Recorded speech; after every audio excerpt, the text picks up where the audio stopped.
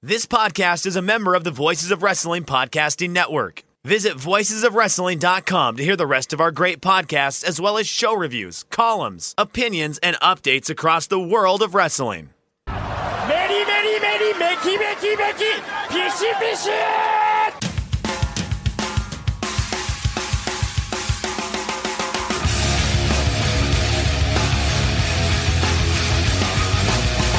You are listening to the Voices of Wrestling podcast with your hosts, Joe Lanza. X out, go listen to some boring podcast where they're afraid of their own shadow.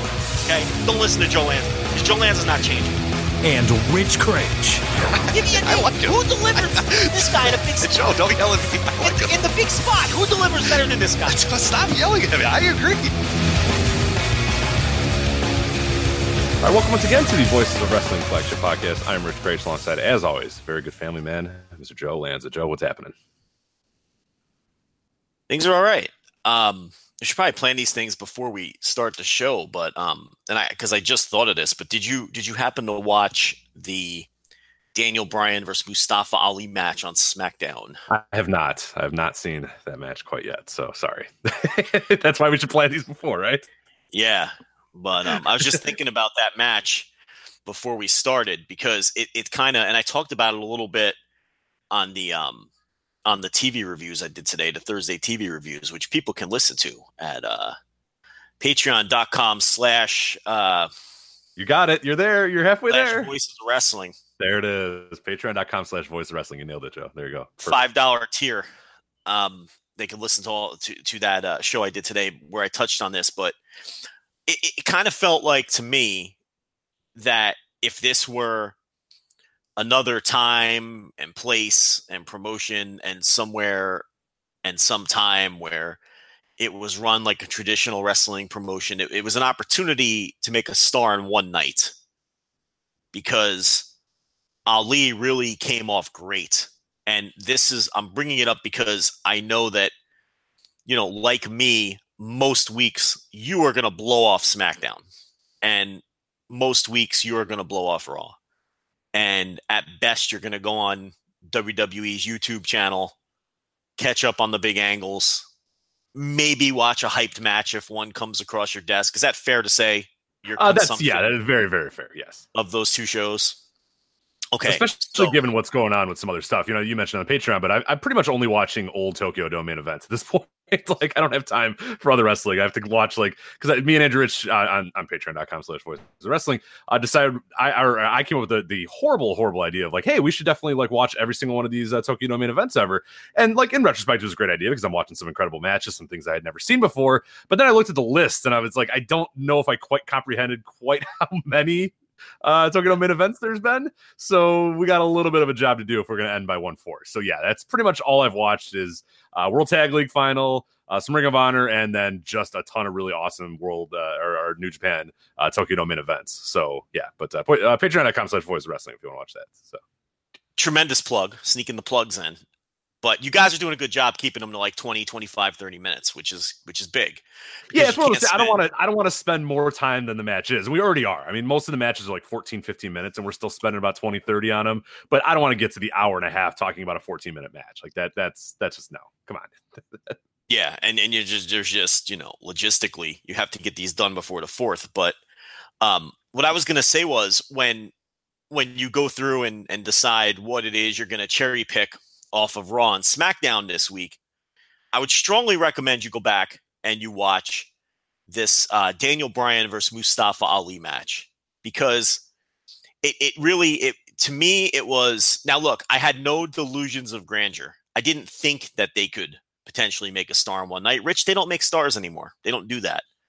But I couldn't help but think, if this were another era, even in this company, not necessarily a different company, it felt like a blown opportunity, because Mustafa Ali, who I constantly rave about on the 205 Live reviews, and when we get a chance to talk about him here, he's incredible. About him. He's incredible. And he's a great story too, because it's the rags to riches kind of story. A guy that pretty much could have given up on wrestling at any point over the last decade and just didn't. Just kept going on and kept pushing, gets his big break, and then makes the most of it. So yeah, it's an incredible story too, and he's just an awesome wrestler too.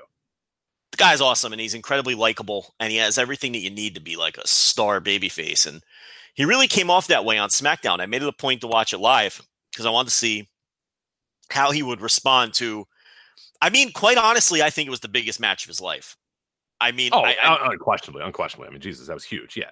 I was gonna say it may sound like a heavy statement, but SmackDown Live against the world champion, against Daniel Bryan, opening up the show and all that, and it's biggest spot of his life without question, biggest match of his life, I think. And it opened up the show, and they did microphone banter back and forth to set the thing up, and Daniel Bryan was just incredible, and he's really nailing this heel turn tremendously. I mean, this is so much better than the previous heel incarnation of Daniel Bryan, which we feared we were going to get. Remember, we complained about that. Right.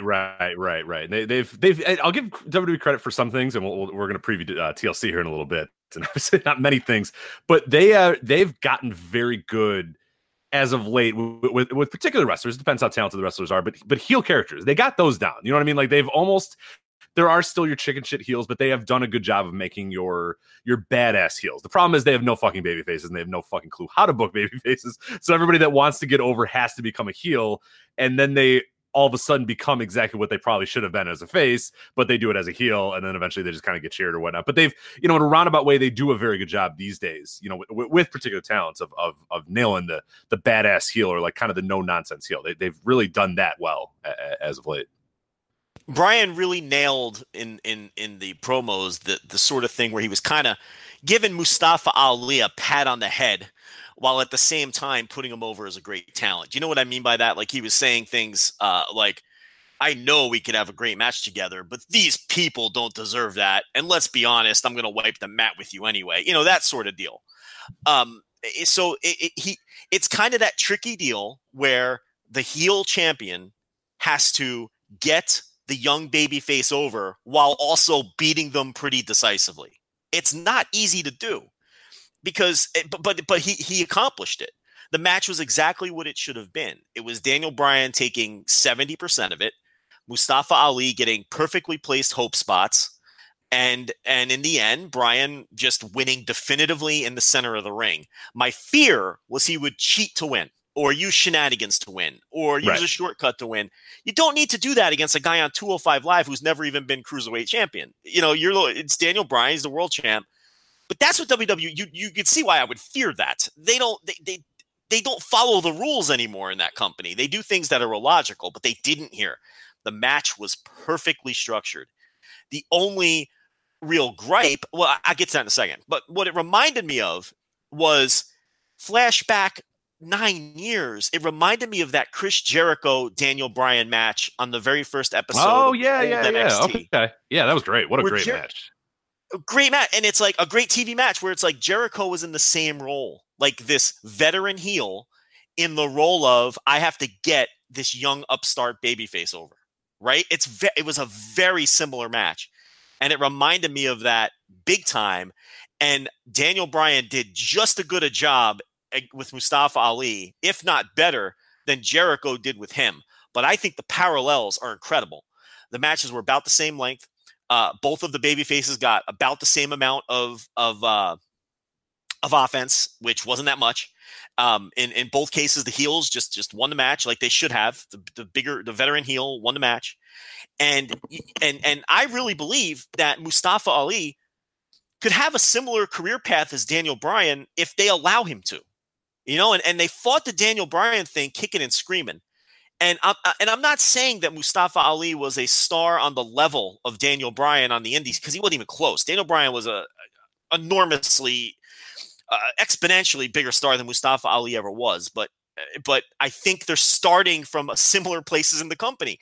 205 Live is even a lot like that original NXT when you really look at it. It's so it was a real interesting match. I thought everyone did. It was handled to perfection. Even the post-match beatdown was perfect, because it was almost like, wow, Daniel Bryan beat this guy and it was a good little match and he respects him. But no, he beat him up on the ramp anyway, to hammer home that he's an asshole. So you have no reason to want to like Daniel Bryan. So even that worked out well. The one thing though, Rich, and I'm sure you've heard about it by now, but it just drives you nuts, is during the key spot of the match, the key hope spot that Mustafa Ali got, this incredible sequence where he hit a Spanish fly off the top rope to set up his 450 finish, right? Which he didn't hit, obviously. That was all done. That entire sequence, that entire spot was done during the commercial break with the action up in the corner. You know how they do that now where they show the commercial? Right. But you don't go away. Yeah, you still see some of the action. And you're in the little inset square in the corner with no commentary. That was the key spot in the match. That was the comeback. That was the fiery babyface hitting his fucking 3 moves of doom or whatever you want to call them to make you think that he might win the match. And we didn't get to see how the crowd reacted to any of that, which is something that, at least from my perspective, I want to see how the crowd reacts to a spot like that. I want to see if Mustafa Ali got over. I want to see if Daniel Bryan got Mustafa Ali over in this match. So we didn't get to hear the crowd reactions. We didn't get to hear how the commentators put it over and more importantly, how Vince wanted it put over. You see what I'm saying, Rich? We lost all of that because the key spot in the match was relegated to the fucking commercial break. On top of the fact that if you're just a common casual viewer watching and you see that fucker go to commercial, what are you instantly thinking? Chin lock, rest hold. Nothing's going to happen. It's the fucking commercial break. Right, which is weird. Why would they ever I didn't watch it, so I don't know. Was there some sort of communication breakdown, or have we heard anything of why that exactly happened the way it did? Of why they went to the commercial when they did? I have no fucking idea. It was just poorly structured. Weird. But it's like, and you know that a ton of viewers probably got up and walked away and went and fucking fucked around in the refrigerator or took a leak or fucked around on their phone or whatever it is and didn't even made the see sandwich, the classic intermission sandwich. The classic intermission sandwich. Remember many years ago when people screamed about intermissions because I have to make a sandwich. Okay. Yeah, unbelievable. Which, it's like, I don't even want to get into that again. But no, we're not doing the sandwich show again. But it just drove me nuts. It was like the key, and like a key point in the match too, to do that. But other than that, it was handled to perfection and fucking totally reminded me of that Chris Jericho Daniel Bryan match. And I'll give you another one, and you might laugh. But there was one many years before that, which was a very similar situation again. And I think it was on WCW Saturday Night, but I may have the show wrong. Could have been Pro or what, but I think it was Saturday Night. It was Ric Flair versus Alex Wright. Do you remember this? Yes. I want to say worldwide. Let me find out exactly what it was. I want to say it was worldwide, but I could be wrong. Let me make sure, because I do remember that one, and I do remember it being awesome. Same scenario, right? Like the veteran heel, and people who may not understand. Like at one point, WCW was behind Alex Wright as a potential. Worldwide. Yeah, I was right. I'd watched that. I think Monsoon Classic has it on his page. March 2nd, 1996, WCW Worldwide. All I have to do is look up Ric Flair, Alex Wright. There's not too many to choose from, so don't worry. But yeah, it is awesome, and it goes way longer than you think. Like, you click the file thinking, oh, geez, Ric Flair, Alex Wright, 1996. This shit's gonna be over in 2 minutes. It's 14 minutes long. It's a long match. Yeah, because that was when Alex Wright was still on the ascent, and they were still behind. The company was behind him at one point. They thought he could be, babyface star, and it didn't work out that way. And his career obviously didn't work out that way. But at the time the match took place, it was another match in that vein of these two matches that we're talking about. And I was thinking about all that watching this, and hear how really that's one of my favorite kind of matches. Kenny Omega had one of those against a pre-excursion Jay White in New Japan not that long ago. Do you remember that one? Right. Oh yeah, of course. Yeah, and like the cool thing about those matches is, and we've mentioned it before, it actually works a little bit better if that guy doesn't get the win, because it's unrealistic that an Alex Wright would beat Ric Flair. But it is very realistic that he would take him to the limit and have Ric Flair on the ropes and have Ric Flair going, oh, God damn, that dude could do something. Like, oh, shit, if he gets this thing together, like, he could win. Like, you don't want the guy to win. You don't want Jay White to beat Kenny Omega, but you want Jay White to have Omega on the ropes. And that's what that match was. We talked about it a few years ago, where Omega was fucking around and kind of dilly-dallying, and he's in his T-shirt, and Jay White kind of rolls him up a few times. He gets close 2 counts, and Kenny's just like, oh, okay, I guess I got to really work here. And then it's like hard for Omega to put him away. And that's what the perfect story is have him sort of work his ass off to beat him, because that does a hell of a lot more. If the guy just gets the upset, it kind of feels a little I don't know. It just doesn't, it feels, we talk about the subtlety hammer all the time. It feels like a little unrealistic that would happen, but it's just enough for the guy to take him to the limit and then lose. And that, I think, is so much more beneficial than just some big upset win that'll probably be forgotten pretty soon. Vince Russo would book the upset. For sure. That's really what it comes down to. Like, the babyface should never win that match. The match that we're laying out here. And they didn't win any of the 4 that I mentioned. And I'm sure if we thought hard enough and actually prepared for this segment, which we didn't, because it's just all off the cuff, we could probably come up with one where the babyface did win it and then it didn't result in anything anyway. Because this is really one of those spots where the heel should win and win decisively. Like you said, you get taken at a limit or caught off guard. Omega did a great job really getting over the idea that Jay White was on the verge of pulling the biggest upset in New Japan in a decade. And Flair really did a good job, having a long match with Alex Wright. The Daniel Bryan win over Mustafa Ali was a little more definitive than those, I think, but it's all along the same lines. And of course, the Jericho Bryan one has the famous spot where Bryan does the suicide dive and Jericho sidesteps him, and Bryan takes that wicked bump into the announce table. That's the spot. Oh, yeah. I'll always remember from that match. That is the most memorable spot in the match to me. One that the spot that I'll never forget. But and that was one, also. Yeah, and the build up to that one, if people don't remember, this was the Daniel Bryan NXT run was like, this vegan geek, this guy's such a geek. It was Michael Cole doing his heel shtick. And it was awful because it was just like, oh, this guy's a geek. He's small. He came from the Indies. What a geek. He's small. What a geek. He's a geek. And then like he just goes out there and Jericho probably rolling his eyes at all that shit being said about, because he knows how good Daniel Bryan was, or Bryan Danielson was at that time. So how cool it was to have just like these dudes just go out on Raw and just fucking kill it. It was like a 10, 15-minute match or whatever, but it was just like, yeah, fuck off with all this geek stuff. Well, it was on NXT. Oh, that's right. It was NXT. You're right. I believe it was episode 1, season 1. I think they came right out of the gate with that match, if I'm not mistaken. I'll look that up. I feel like that was on Raw. Why do I feel like that was on Raw? You're probably right. Oh no, you're right. It was season 1, episode 1 NXT. You're right. So yeah, it was they came right out of the gate with that one. And the idea was that they knew that Daniel Bryan was such a big deal on the Indies that they couldn't ignore it. That's how big he was they couldn't even pretend so the idea was Jericho wanted to test this kid, remember? And it's like, and that's the way they went about it. And I think it, it wasn't a 20-minute match or anything like that.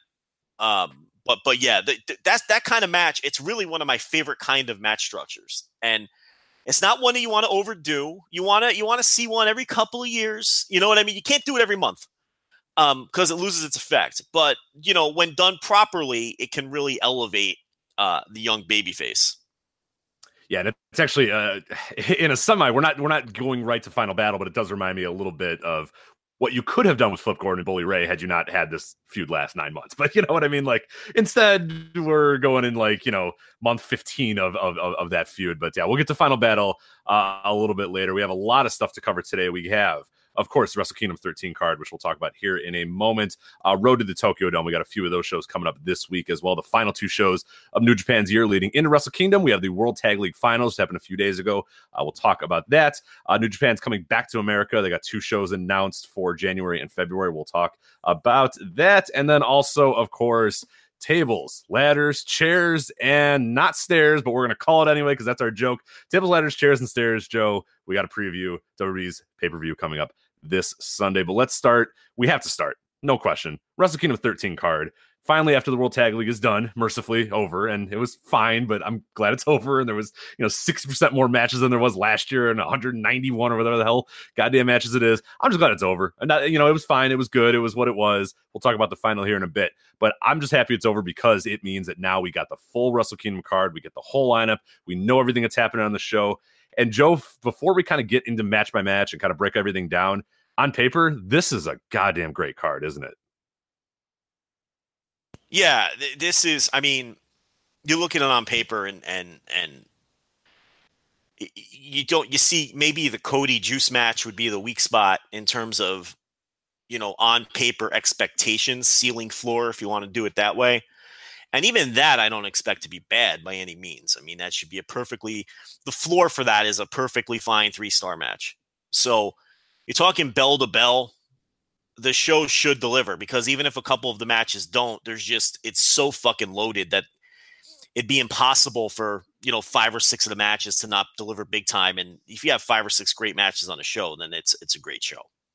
And we're going to do a more extensive preview the week leading up to Wrestle Kingdom, because here we're just going to kind of go over the matches.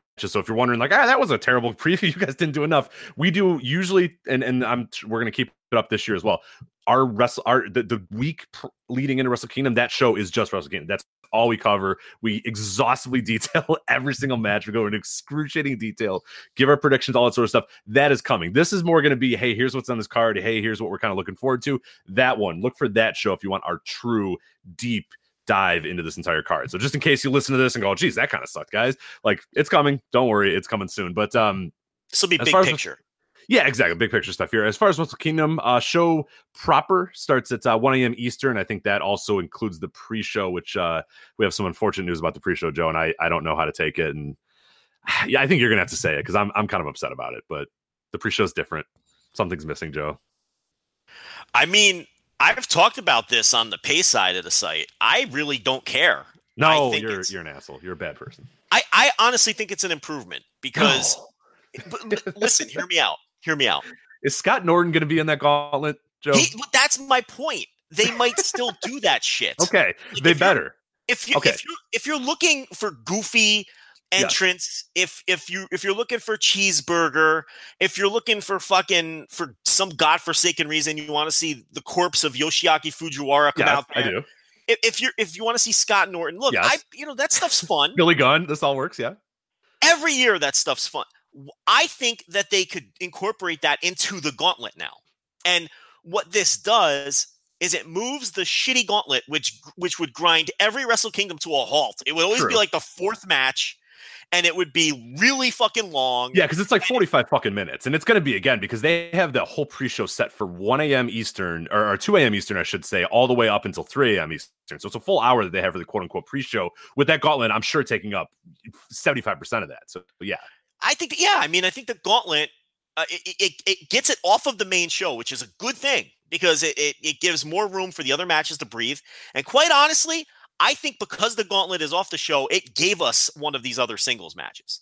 I'm not sure you get Ishii versus Zack Sabre Jr. or maybe Ibushi versus Ospreay or whatever if the gauntlet is on the show. So they bump the Rambo, they move the gauntlet to the pre-show, and I think it's the best of both worlds. You get the gauntlet off the main show, and what is to stop them?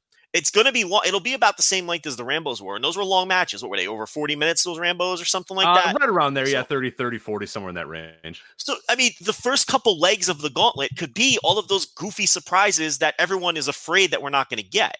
So I really think this, if they do it that way. Don't lie to me, Joe. Don't lie to me, Joe. I need my Scott Norton. I don't know any fucking information. I'm just saying if they if they choose to do it that way, they can. And then what they could do is like the final 3 legs of it could be, a serious match with stakes, to determine the number one contender for these titles or whatever. So I think the early part of the match, you might get all your goofiness. And then towards the back end of the match, you get your Hiroki Gotos and your Suzukis and your people who were left off the show who, or have been relegated to this pre-show match. And from there, I think you'll probably get a serious match. That's my personal speculation. And if they approach it in that manner, I really think it's just a win across the board for everyone, because this thing really did clog up the main show. And you're not wrong about that. So I'll give you a little bit of. I want my nostalgia X though, and I hope that they get it because I think that's fun. That's a fun aspect of the pre-show. It's kind of a Yaha moment, but I'm with you on that. Like if you slice the gauntlet out, and that's a big reason why I said that this is a hell of a show, is because if you slice that gauntlet out. And that was the thing that we always kind of groaned about. We always said, it's just kind of to get everybody on the card thing. And if you take that out and just look at the totality of the main show, and that's why I said it's such an awesome card, because as you said, other than Cody and Juice, everything else has a chance to be fucking great. And that was not the case in prior years' Wrestle Kingdoms, because that gauntlet match, always knew was never going to be great. It was just going to be long. It might have been okay. It might have been good. It might have been entertaining at times, but God, it was long. And like you said, it was. I mean, I remember last year I went to a bar to watch I watched in the morning, live, and then I went to a bar with some other people, and we had that big event with the Squared Circle guys. And that gauntlet match, there was people that were just like, yeah, you know what I mean? And it's just like, I know people are like, how long is this match going to go? I'm like, another like 20, 30 minutes. And they're like, oh, Jesus Christ. Like, because everything had been balls to the wall. And then you get to the gauntlet and it was just like, and everything just stopped. And it was a fine match. It was okay. But yeah, now it's like we got everything in this thing. We got 9 matches and every single one of them pretty solid. So I hear what you're saying. I'm worried about the lack of nostalgia. I like that aspect of it. So I hope they do it because they could very easily do it. A Scott Norton cheeseburger and Fujiwara team could come out there and lose in a minute and then move on, and that's fine. Like that's all I really want is that sort of weird, oh my god, that guy's here, and then they can lose and go away, and it's fine with me. So I'll admit that's a good take by you, Joe, but I have reservations because I want to see how it all works out. But I'm with you. That's probably not a bad move. But as far as other stuff, so as I said, the show proper starting at 3 a.m. Eastern, the main show. They're also going to show on Access as well. We mentioned this a few weeks ago that Access is going to show it from 8 to 10, but it's only going to be the last 2 hours. So if you only care about the big time matches, you can wait unspoiled and watch it on Access on your big TV and all that sort of stuff at 8 to 10 p.m. Eastern time that night as well. But if you want to watch the entire show, your best opportunity, of course, is going to be on New Japan World. As far as matches, I mean, our opener, we start, this is why I say this card is fucking great. The opener is Kota Ibushi and Will Ospreay, which is like, you know what I mean? Like, yeah, it's dream match. Like, like dream matches are a term that gets thrown out all the time now. It's like fucking Eddie Kingston and Jiro Otani, and it's like, it's a dream match. And it's like, no, not really. It's just a match that's maybe never happened before. But this is like, these are two of the preeminent high flyers of their era. Maybe Kota Ibushi could count him as the last era and Will Ospreay as this era. It doesn't matter. This is a fucking real life dream match, and it's for the never openweight title. And it's our opener. It opens the show, for God's sakes. Jesus. It's 2 of the 5 best wrestlers in the world. I mean, they're going to both finish top 5 in any credible wrestler of the year poll. Sure. So it's like you're looking at 2 of the 5 best in the world in a match for a title on the second, or at worst, third. We always have this discussion. At worst, the third biggest show in the world. Depending what you want to do at Royal Rumble or CMLL Anniversary. I'm not really interested in that debate right now, but arguably the second or third at worst biggest show in the world. And this is the opener. It's the only concern here is time. Right. Honestly, that's the thing with, look, we say that all of these matches have extremely high ceilings. Well, we know not all of them are going to land. That's unrealistic. And I think the ones that get shafted on time, obviously, are the ones that have less of a chance to deliver. So from that perspective, my hope, and probably everybody's hope listening to this, are that the 2 tag team 3-ways are the matches that get shafted on time. If something has to get 9 minutes, I want it to be the second match. You know what I mean? Number 1, it's like we've seen it already. Number 2, it's poorly booked and we're all annoyed about it. So I'd rather see something like the junior tag match get 9 minutes, or the heavyweight tag match get 11 minutes or something, so that Ibushi and Ospreay can get there 18 to 20 minutes. 15 minimum. Is that fair to say? Would you like to see? Yeah, no, I think it is, because I'm looking back at last year's, because I just wanted to check out what last year was. So last year, the opener was the junior tag titles, and they got 18 minutes in that one. The Gauntlet got 17 minutes. Kota Ibushi and Cody, and this, I guess, is a pretty decent comp for us here. Just a straight singles match, obviously not for a title. That got 15 minutes. And it was awesome. Yes, that's pretty good. I mean, that's if Ibushi and Ospreay get 15, like I think I'm okay with that. If it's somewhere between 15 and 18, I think I'm fine. I don't want 10. You know what I mean? I don't want 8. I don't want 9. But anywhere between 15 and 18 is pretty good. I think the main the heavyweight tags, or just the normal tags, got 14 minutes, which I think is probably a good time, and hopefully they kind of carry that over this year. And then another comp I look at as well is the Goto Suzuki, that got 18 minutes as well last year. So I would sign up for 14 minutes for the heavyweight tag one. Wouldn't you sign for that right now? Oh God, yes, yeah, please. After what I saw at the World Tag League final, 14 is probably exactly where the God needs to be at this point. But the opener, I mean, I think I want at least 15. I'll be happy with at least 15. If they get 18 like last year's opener got, they could have a really good match. Because I think if you're under 15 for these two guys anyway, they could still have an awesome match where they do a bunch of really memorable spots and all that. But I think 15 and over, they can give you a real good story with it too, like a real good story. You know what I mean? More than just a body part or something. They can really give you a good story if they get between 15 and 20. Yeah. So we'll see. I mean, the good thing is, last year's Wrestle Kingdom, the shortest match was 14. They were pretty good about that one. Everybody kind of gun shy because that 1 year, obviously, when they were on Global Force and they had this like pay-per-view window, everything seemed a little more tight. And even Wrestle Kingdom 11, if I remember correctly, Cody and Juice, ironically enough, that got a little over 9 minutes, which is probably okay. I'm fine if that got that again this year. You know what I mean? The little over 9 minutes. Wrestle Kingdom 11 was a little tough. They had one extra match on the main show. You had the Tiger Mask W, Tiger the Dark, that got 6 minutes. Then the junior tags got 12. The Never Openweight Gauntlet got 16. The tag match got 12. The Kushida Hiromu got 16. So that one was a little bit, but they gave a ton of time to Okada and Omega in the main event there. That one went 46.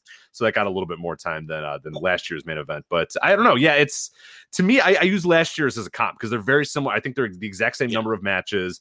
And all that got, the two main events, the Omega and Jericho and Okada and Naito, both right almost exactly 34 minutes, which I think is a good time as well for those guys. And then, everything else then was able to get about 15 minutes or so, which is pretty solid.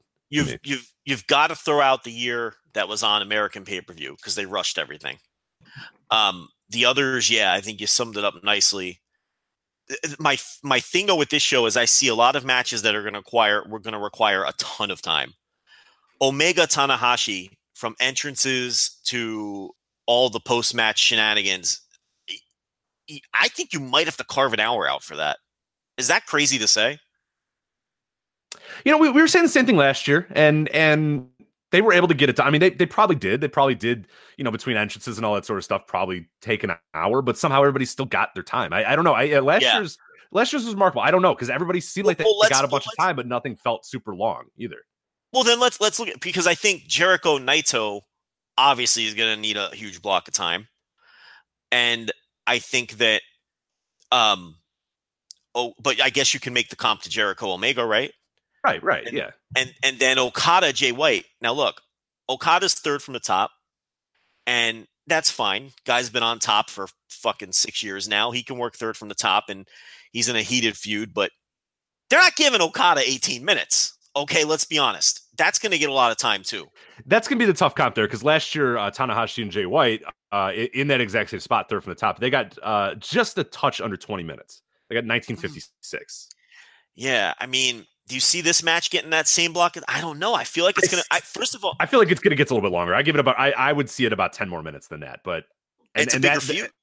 Right. And then that's going to sort of depend on how everything then kind of breaks down that way. Or are they a little, I wouldn't be gun shy about it. I'm saying this like as sort of a devil's advocate. I wouldn't be this way, but are they a little more gun shy and say, hey, let's keep it a little nice and tidy for Jay White this year, as opposed to maybe going a little too long? But I wouldn't make that case, because I think Jay White's improved tremendously, and he's the big moment. The bright lights are kind of done, and he's seen that, and now he can kind of move on. I think he is capable of having a pretty good one, but pretty good, 30-minute match or whatever with Okada. But if I were them, like, I think 20 minutes is fine for that match. I wouldn't really do that much more, but I get, like, if you want to give that another 10 minutes, and then sort of the cycle happens, then like, okay, well, shit, like someone's got to lose a little bit there, and it's hard to cut any time from any of these matches other than Cody and Juice. But fuck, those guys can't go out there and have a 2-minute match, like, so they're gonna have 10 minutes probably. So then it's a matter of what do these other guys do.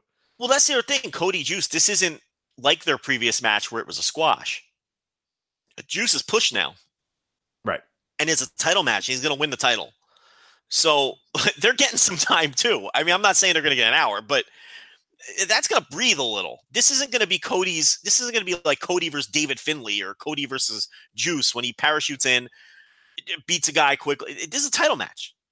So, I don't know. So I'm hoping Kota Ospreay gets at least 15. That's if I will say this. If there's one thing I'm hoping for in this entire show, it's that opener gets sufficient time, because it really is the match that I personally am looking the most forward to on the entire show. So I don't want it to get shafted on time. And look, I know they're going to have a good match no matter what. I mean, the floor on that is a good match. You know what I mean? It's like, if they had 5 minutes, they would have the best 5-minute match you've ever seen. You know what I mean? Like, those guys are, we know what those two dudes are capable of, and no matter what time they're given, it's going to rock. But if they're given a lot of rock, time, right. Yeah, but if they're given a lot of time, and you don't think Ospreay's pumped for this? He's never had a singles match on Wrestle Kingdom.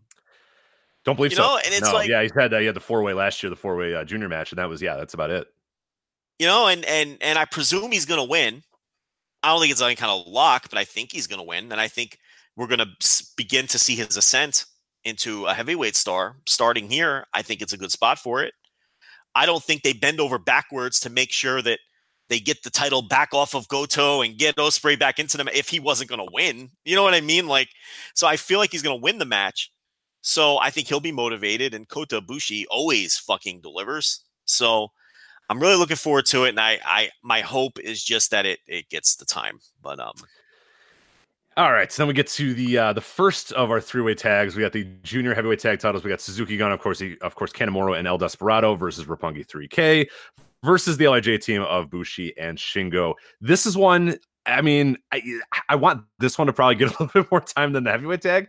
But I'll be honest, like I like all three of these teams really. But I mean, if this went 11 minutes, 12 minutes, I'm fine with that. It doesn't.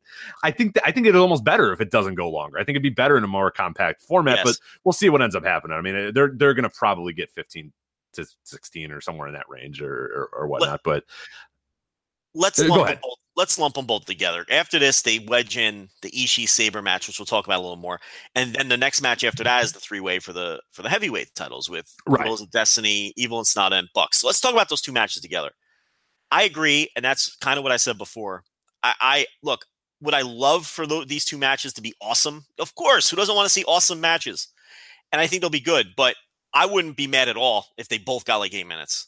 Get them out. They're the least interesting matches on the show. And give all of these great singles matches plenty of time to be great. I would prefer that too. Now, do I think that this junior three-way can be very good? Yeah, of course I do.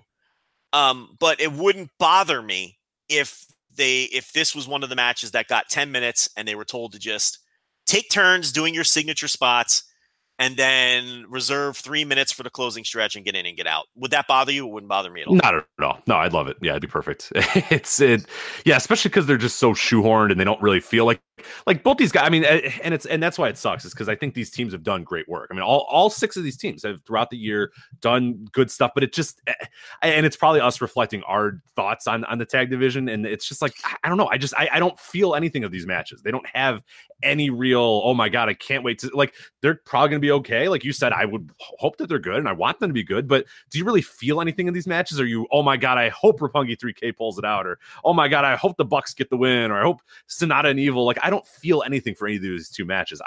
They're here. I hope they're good. And I just kind of hope that they don't ruin the rest of the show and suck up a bunch of time because of it. And that's kind of where I'm at with them. And that's the problem with these three ways is I think they'd be able to do so much better and tell so much better stories if it was just one-on-one, but we're beating a dead horse there. Everybody knows that that's our opinion on it. And it is what it is. I mean, they were going to do this. We knew it. We tried to figure out every fucking reason possible that it wasn't going to end this way. And it ended this way, almost as it's like a joke, an inside joke to us. It's like, oh, you really thought we weren't going to shoehorn the Bucks in there? And like, we knew they were, but we were trying to find a reason that they wouldn't. And there they are. They're there. And it is what it is. There's no use in really kind of bitching and moaning about it, but it is annoying because I think there's so much more potential as a one-on-one, but what are you going to do? Yeah. And in the case of the heavyweight match, I mean, somebody made a great point that as annoying as it is that we got the three-way that no one wanted, the Bucks do make it a better match. It's unquestionably a better match. And we'll talk. I mean, and if it was Sonata and Evil versus Girls of Destiny, we talked about that. Is it's kind of like, oh well, that's kind of weird. Like, who really cares? Because they just had a match. It's played out. And those two dudes have fought each other hundreds of times. So yeah, it makes sense. The Bucks. I mean, it makes all the sense in the world. The Bucks are there. It really does. If you really wanted to not logically in terms of the way the story is told, and not necessarily in the way that the tournament played out, but yeah, in terms of like making it a solid match and the justification that the Bucks had, even though it was kind of loose. I mean, it does work, even though it is ultimately kind of disappointing. It would have been the 4th or 5th time this year that those other two teams faced each other, right? This would have been like the 4th match. They just had 2. This would be the 3rd. Right. And there's another one, like, you know what I mean? Like, I think there was one more, and it's like, so, and the Bucks without question make this match a better match and a more exciting match. It's just, it was just fucking eye roll the way they got there.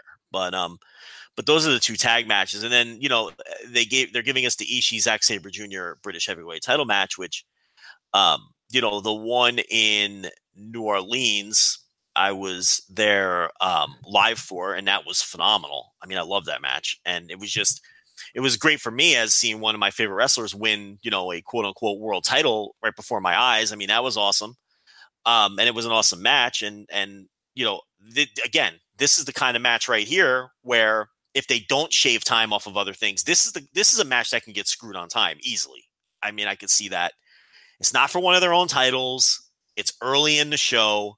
So again, it's I don't know. I'd like to see them get at least 12, but preferably like 15, especially since it's Zack Sabre Jr. and he's better in a longer scenario. So, but I'm glad it's there because you look at a guy like Ishii. Rich, look at the people that got squeezed from the show. I mean, Hiroki Goto is not on this show. Right. And we were talking about that last week. You were trying to figure out a way to get him in there. It sucks, but like. And can I read you something? I'm going to read go ahead. Yeah. This is not like, now look, and here's the thing. I'm a big Hiroki Goto fan and I wanted him on the show, but I can't argue with the fact he's not on the show. I don't think he deserves it this year. Is he any kind of hot performer this year? No. Is he in any kind of hot feud? Is he having a particularly big year?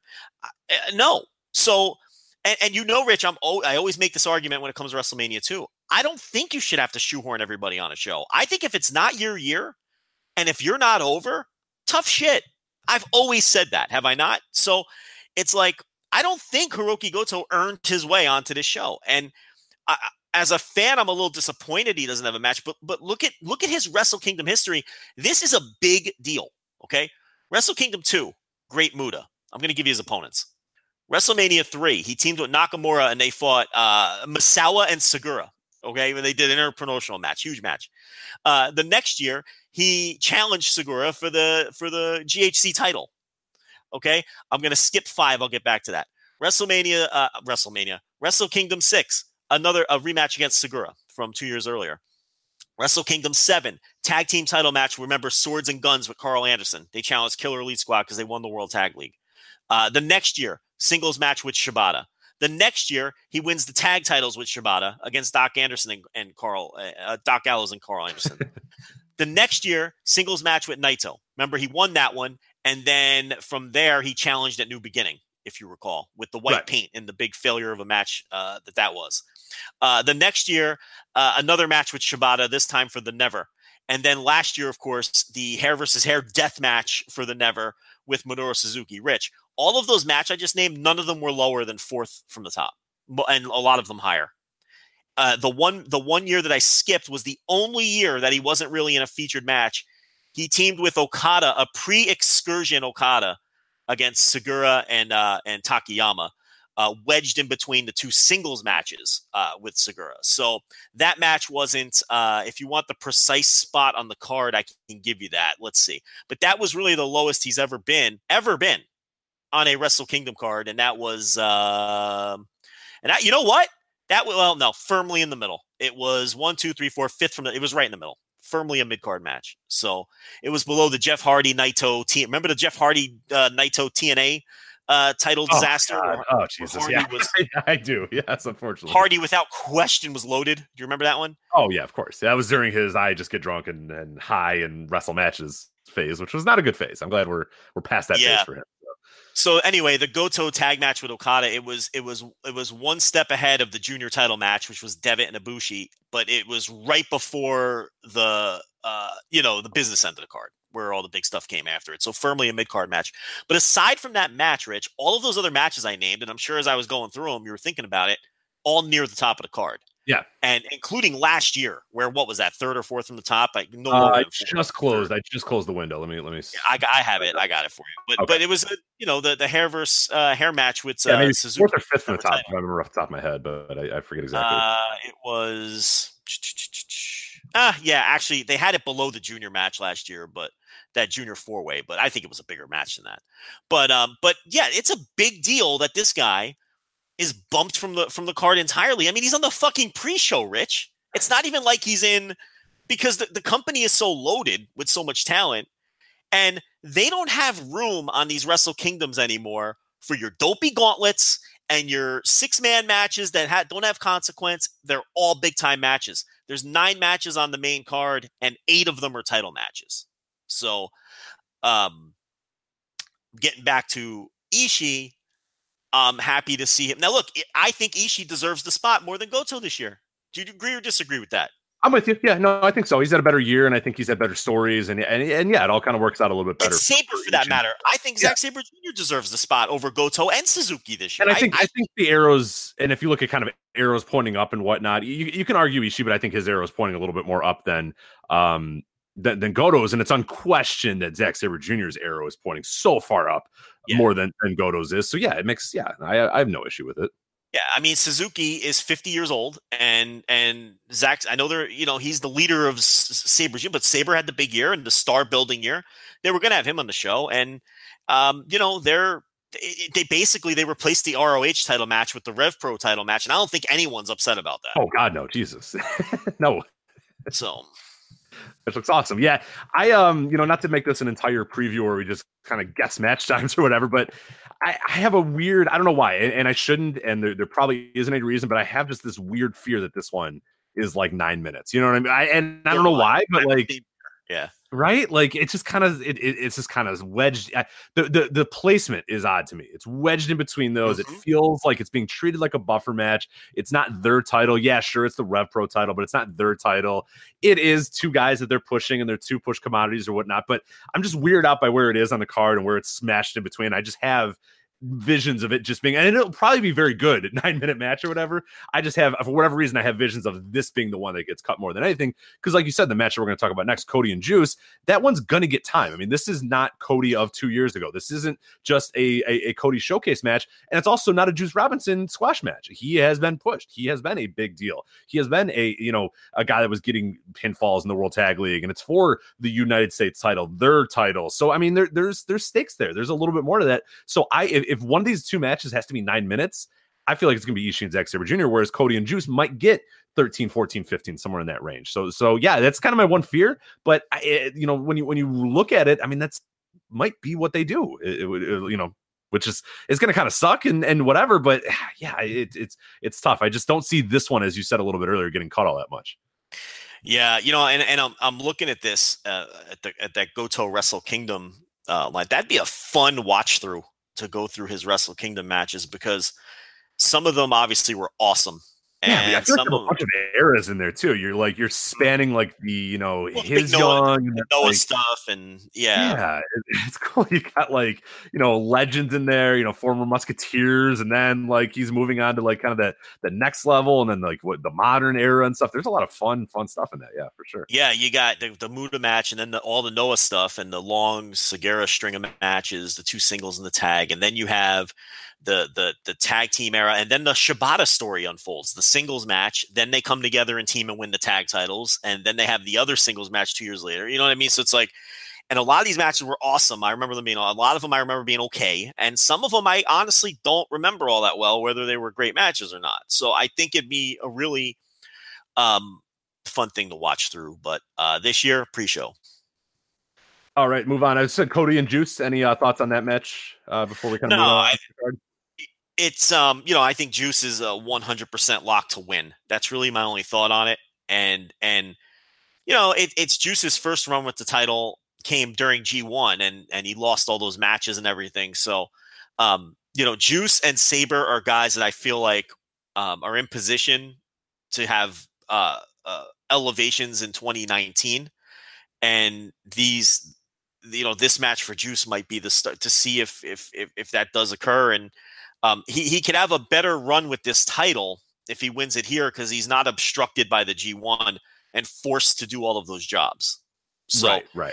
If he wins this title here, he could have some defenses at New Beginning and this and that, and he can really make the title his own. And this title needs stability. It needs a guy to just run with the title and be active with it and defend it and win it and just like, really like look like a guy who cherishes the title and use it. And that's, nothing against Cody, personally, just he hasn't been around a whole lot. He hasn't been defending it. I mean, the thing hasn't fucking been defended in, I think, since October or whatever, maybe September.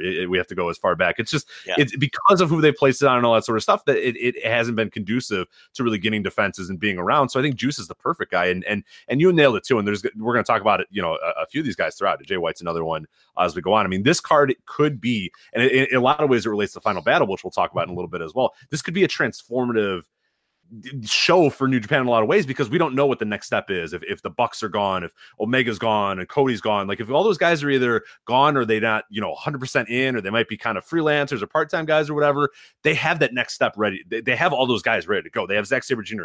at the ready, as you said. They have Juice Robinson. He could win the title from Cody, and now he's sort of ready to take the mantles, kind of the mid-card, upper mid-card, guy. You have Jay White, who we'll talk about in a little bit, is ready to ascend as well. So they're prepared for whatever is going to happen, whether it be that these guys stay, whether these guys are freelancers, whether these guys just are completely gone. They're ready for that next step. And this is one of the bigger matches in that, because Juice wins. He definitively wins the title. Now that's his. Now he can sort of run with it a little bit and make it his own, which I think would be a great opportunity. Yeah, and Juice is also the perfect guy when he wins this title that you pull from the Japanese New Beginning Tour and you put in top of the card matches on the New Beginning and USA shows. Right. Because he's American, he's already here, and you don't need him in Japan. You know what I mean? So it'd be perfect to strap him up with this title, and he could work semis and maybe even main events on those New Japan USA shows too. So that's something to think about. And the last four matches are ones that we've all kind of known for a while, so I don't know if we need to go exhaustive into these. And we'll talk, of course, a little more exhaustive as we get to the week of and do our kind of real big in-depth preview. We got Kushida and Taiji Ishimori, that's for the junior heavyweight title. You got Okada and Jay White, that is just a straight singles match, obviously a kind of a blood feud, a grudge match there. Jericho and Naito for the IC title, and of course your main event, Kenny Omega defending the IWGP Heavyweight Championship against Hiroshi Tanahashi, closing out the show. I mean, that is a hell of a 4-match stretch right there. Good God. Well, it's like that's become the trademark of Wrestle Kingdom, right? The crazy 4-match closing stretch. That's been the case for the last 4 or 5 years or whatever it is, and this should be no exception. But there are some interesting things to look for here. Jay White laid an egg last year. This is a very important match for him. He's worked a lot of gimmicky shit this year in order. Now, look, with the caveat of getting his heel persona over. So I don't really mind it as much because I understand the thought process behind his very annoying G1 run. I get it. I understand why they did it. But this is also a company that where great matches are important. So eventually you have to either drop that shit or find a way to incorporate that shit while also having a great match. And by having the poor match last year, I really think it's important for Jay White to have a good match this year, especially in the eyes of your semi-casual New Japan watcher who, parachutes in for Wrestle Kingdom, maybe watches the G1 final and maybe 2 or 3 other shows over the course of the year. What's their impression of Jay White right now? Their impression of Jay White is someone who had a lousy match last year at Wrestle Kingdom, did nothing during the G1s that they popped in for and took a look at. You know what I mean, Rich? So it's like, it's a big match for him from that perspective, And as for, Kushida, Taiji Ishimori, yeah, we knew that match was happening, but now I think the new wrinkle to that is the word that broke in the Observer last week or the week before, that Kushida is a guy with contract season coming up that WWE is eyeballing. And we haven't really talked about it on this show, I don't think. But it's like, to me, Kushida to WWE, to me, makes all the sense in the world for Kushida because he's a guy who really embraces Western culture. He spent a ton of time in Canada. Right. He always, anytime there's a New Japan tour in America, he's the first one it feels like to get announced. Yeah, right. Yeah, all that stuff. Has close friends when it comes to Sabin and Alex Shelley who are based over here. And he's one of these guys who really, embraces the West and Western culture. And he's also, by the way, pushing 40. I know a lot of people don't realize that. He's on the wrong side of 35. He's exactly 35 right now. Oh, there you go. So, I mean, so does he turn 36 next year or does he? Yeah, I guess he would turn May 12th. May 12th. May 12th is his birthday. So yeah, by this coming May, he'll be 36. Man, and I don't think a lot of people realize that because it took him a long time to get up. Because remember, a lot of people don't realize, newer fans, was not a New Japan Dojo guy, number one. Took him a long time to get pushed when he came to New Japan, number two. And now you turn around, and if this were baseball, this is his age 36 season. You know what I mean, Rich? So it's like, if he wants to attempt something with WWE, it's really now or never. Because if he signs another 2-year deal with New Japan, now you're talking about a 38-year-old guy 2 years from now, and who knows what the landscape looks like then? Who knows if they're even interested in him then? So if you're in Kushida's shoes and they're interested in you right now, and you're 35 years old, Rich, I could totally see him being into this move. And here's the other thing too. I really wouldn't mind it. It's like, I kind of think it wouldn't be the worst thing in the world for him to give that a go. Do I think he's going to get any traction in WWE? Hell no. I mean, there's just no history to suggest that he'd get any traction in WWE. I think he would do well in NXT and maybe be a fun lower mid-card guy on the main roster who kids like, who women like, but never gets any. Yeah, he's tiny. That's the other thing that people I don't think realize about Kushida. And it's like, everyone's like, that's what New Japan gets for misusing him. The dude is like 5'7", 180 pounds. He has hit his ceiling in New Japan. You can't tell me that if they moved him to heavyweight, he wouldn't sniff the top of the card. And I don't care if that makes funny. This is kind of interesting. Not to interrupt you. I was looking at his weight. So on Wikipedia, they bill his height as 5'9" and his weight at 190. Do you know who's also billed at that the exact height and exact weight? Tanahashi. Ricochet. No, Ricochet. I was going to say Ricochet. Okay, Ricochet. Does he look? I mean, total bullshit. Yeah, Ricochet. If you watch him versus, he worked a tag match against Ishimori last week, and they were paired off with each other obviously because they were building heat for their match. He's not that much bigger than Ishimori, and Taiji Ishimori is like 5'4". Taiji Ishimori is dangerously small, and even the frame. Like his frame, it wasn't much bigger than Taiji Ishimori. Right? Yeah, they bill Taiji at 5'4", as you said. So yeah, there's someone's not being truthful there. Kushida is way overbilled. He's not, and 5'9", 180 is small, and the reality is he's smaller than that. Kushida wouldn't. I'm sorry if this upsets people. You can at me all you want. Kushida would never be a heavyweight star in New Japan. It just would not happen. His ceiling was Junior Ace. He was Junior Ace for like 4 years. He did everything he could there. I could totally see him wanting to move on. And I wouldn't have a problem with it. This has nothing to do with New Japan. Maybe he wants to work G1s and work heavyweight. Well, I'm sure all wrestlers have delusions of grandeur. Curtis Axel wakes up and thinks he's going to headline WrestleMania someday. It doesn't mean that's the reality. Kushida would never work out as a heavyweight in his company. You can't credibly put him into matches with the heavyweights that they have on top. He's just too small. So I'm totally okay if he does make that move. So that match, it's interesting just to watch for the finish. I think, if Ishimori wins, it'll add fuel to the Kushida to WWE fire. For sure. Yeah. And really quickly about him. Yeah. He's a guy that, would I be disappointed that he went there? A little bit, because I think, he's one of my favorite wrestlers and I really enjoy him. But at this point, if he left, it'd be fine. Like, I think it'd be good to have some new opportunities for people in the junior division in New Japan. And again, like, as you said, if not now, it's going to be never for him if he wants to do it. So even if there's a tinge of, hey, can I make it there? Hey, it'd be kind of cool to try it out. Like, you have to do it now because there's never going to be another time. So, maybe not the worst idea in the world. Go over there. NXT is being set up pretty nicely. Whatever the hell they do in NXT Japan, or if they're even going to expand to Japan, he could be a good outlet for that. Like, I know we're saying all this and it's just going to be in the same bullshit that it always is with everybody. But, if he thinks that that's the best opportunity for him at this time and he wants to see if he can try to make it happen, then, now is the best time to make it happen, because there is not going to be another time. As you said, in 2 years, they're not going to want him. So it is perfect to just go and do it now. And I don't think New Japan would miss him all that much. And that seems crazy to say because he's super talented and he's awesome and he's an incredible part and he's one of the legends of this division or whatever. But I don't know that they would miss him all that much because I think they have so many other guys ready to go. And I think it'd be refreshing to the division too, because we've talked about it before. If he's never going to make that jump to heavyweight, he's just kind of there and he's just kind of always there. And he's kind of got this weird shadow. And I think I wrote about it last year in the ebook, is that like the whole division just has this shadow of Kushida over it, because it's like, yeah, you kind of have to give the title back to Kushida sometimes because he's there. And it's like, what are you going to have him do? You can't relegate him to old man status. He's not Tiger Mask yet, but you don't, you want Ospreay and you want Hiromu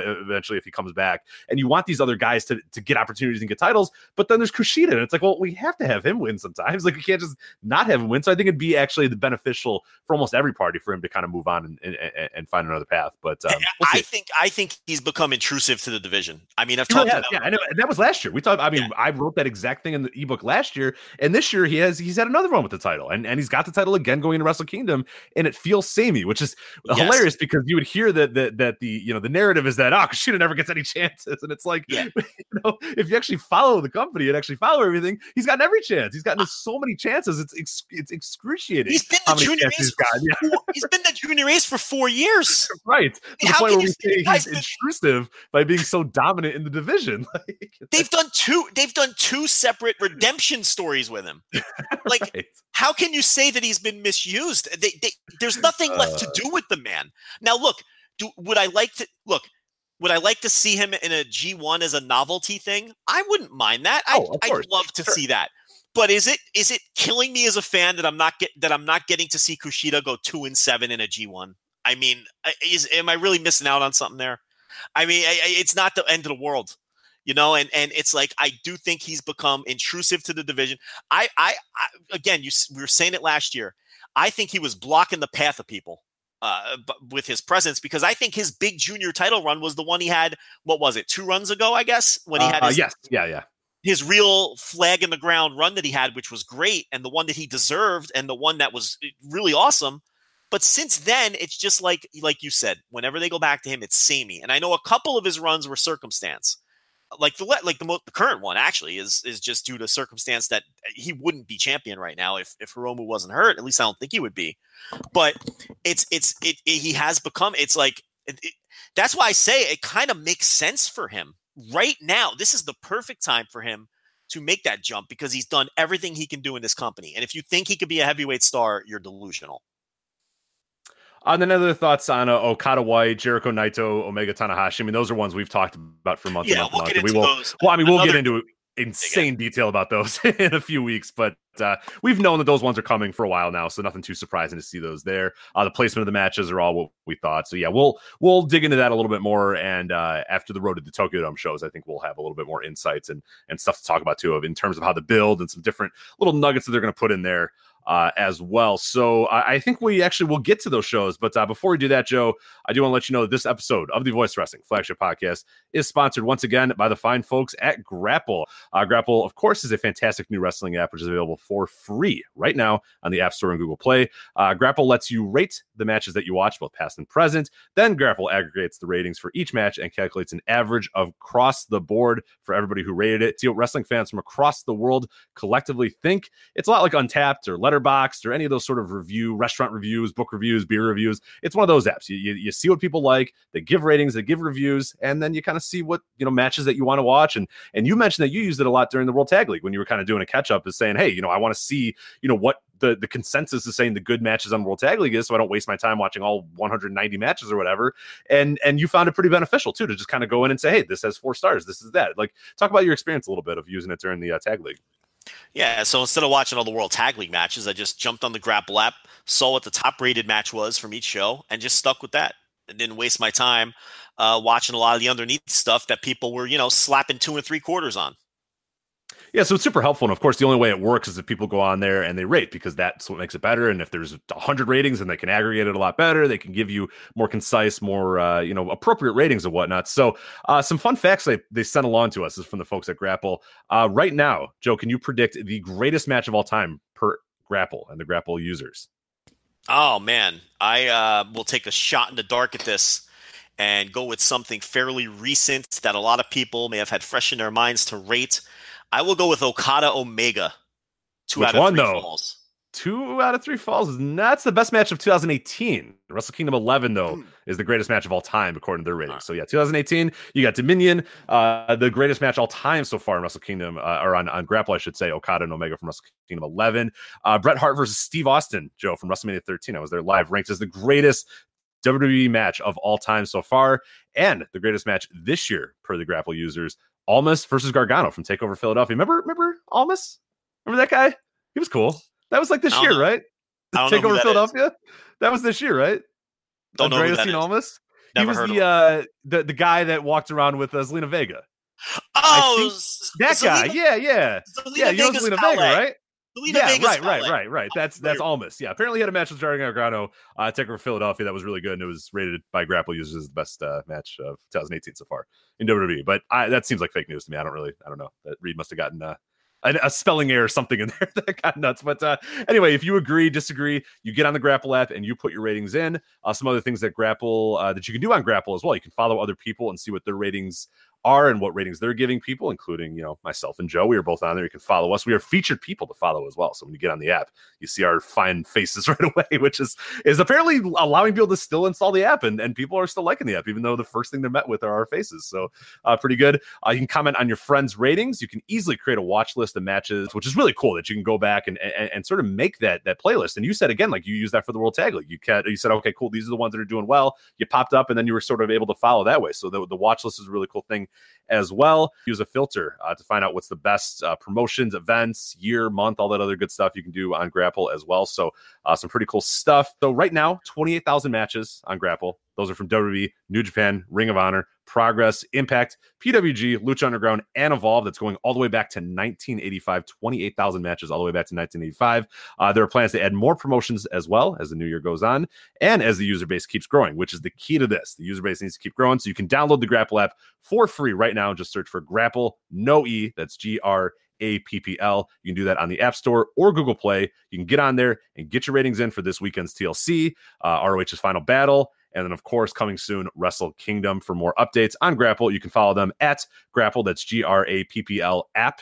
That's GRAPPL app on Twitter, Grapple app. And, of course, download for free on the App Store or Google Play. And, of course, you want to get on there and follow us and see our very accurate star ratings, especially Joe's, because he is nothing if not the most accurate star rater. So we thank the fine folks at Grapple for sponsoring us once again. We've got some great feedback from them saying that a lot of Voice Wrestling listeners are getting it, and then some good feedback as well from the Voice Wrestling listeners. And one thing I will say, if there is an issue that you have with the app, or hey, they should do this, or it would be better if they did this, or whatever, that Twitter account, they have responded to every single person that said anything. So Grapple app on Twitter, if you have any complaints, any issues, let them know, because they want this feedback, especially from us and listeners of the Voice Wrestling flagship. They want to know what we want from this. So yeah, if you have an issue, if you say, hey, it'd be better if it did this or whatnot, go on there, test it out, thumb around with it, and then if there's something that doesn't work for you, Grapple app on Twitter, they'll definitely respond to you and take that advice to heart. So let's move on here to these Road to the Tokyo Dome shows. We got December 14th and the 15th. These are big shows. I mean, people kind of underrate these shows in a lot of ways, but these are your Wrestle Kingdom builds. Like, yeah, you had the World Tag League and that had some stuff right there, but this is the real meat. I mean, this is where you get Okada dropping a tombstone on Tanahashi on the ramp and just a lot of really good stuff on this. And these look like super fun cards too. I cannot wait to watch these. What are your thoughts overall on the Road to Tokyo Dome before we kind of preview these with the matches themselves for the two shows? Yeah, they did a good job doing booking a lot of interesting things for these two shows this year. They vary from year to year, but yeah, you're going to get your go home angles. You're going to get your snowfall on at the end of the second one. I love the snowfall. I love the snowfall, Joe. I can't wait. It's my favorite part of the year. Christmas it doesn't come until that snow falls on Tanahashi. You know what I mean? It's perfect. I use that image all the time too. It's just a great image because it's just Tanahashi and his flowing locks, and there's snow everywhere. Like, Christmas has really begun when that comes. But anyway, and one of these shows we're recording this on Thursday. It's in a couple hours. One of these shows actually. Mm-hmm. So they're coming up, but they did a good job here, and I will always refer back to every year it was the Intercontinental title, I believe at the time, Masato Tanaka against Tomoaki Hanma in 2012. I want to say either 11 or 12. I think 12. I'm pretty sure it was 12, but blew the fucking roof off of Korakuen Hall, and from there, it's this year there's a couple that are very interesting. They're doing the Okada Gato singles match on the show on the 14th, second from the top, which is just going to be a shit ton of fun to watch Gato get his. And maybe he won't get his, maybe there'll be a Jay White run in of some type or something. So, that'll be interesting to watch. I'm sure that'll be, just loaded with heat. And, the main event of the show on the 15th is just out of this world, bonkers, ridiculous, stupid, crazy. I mean, it's Tanahashi and Will Ospreay versus Omega and Ibushi, which is going to be the final match of the year for New Japan.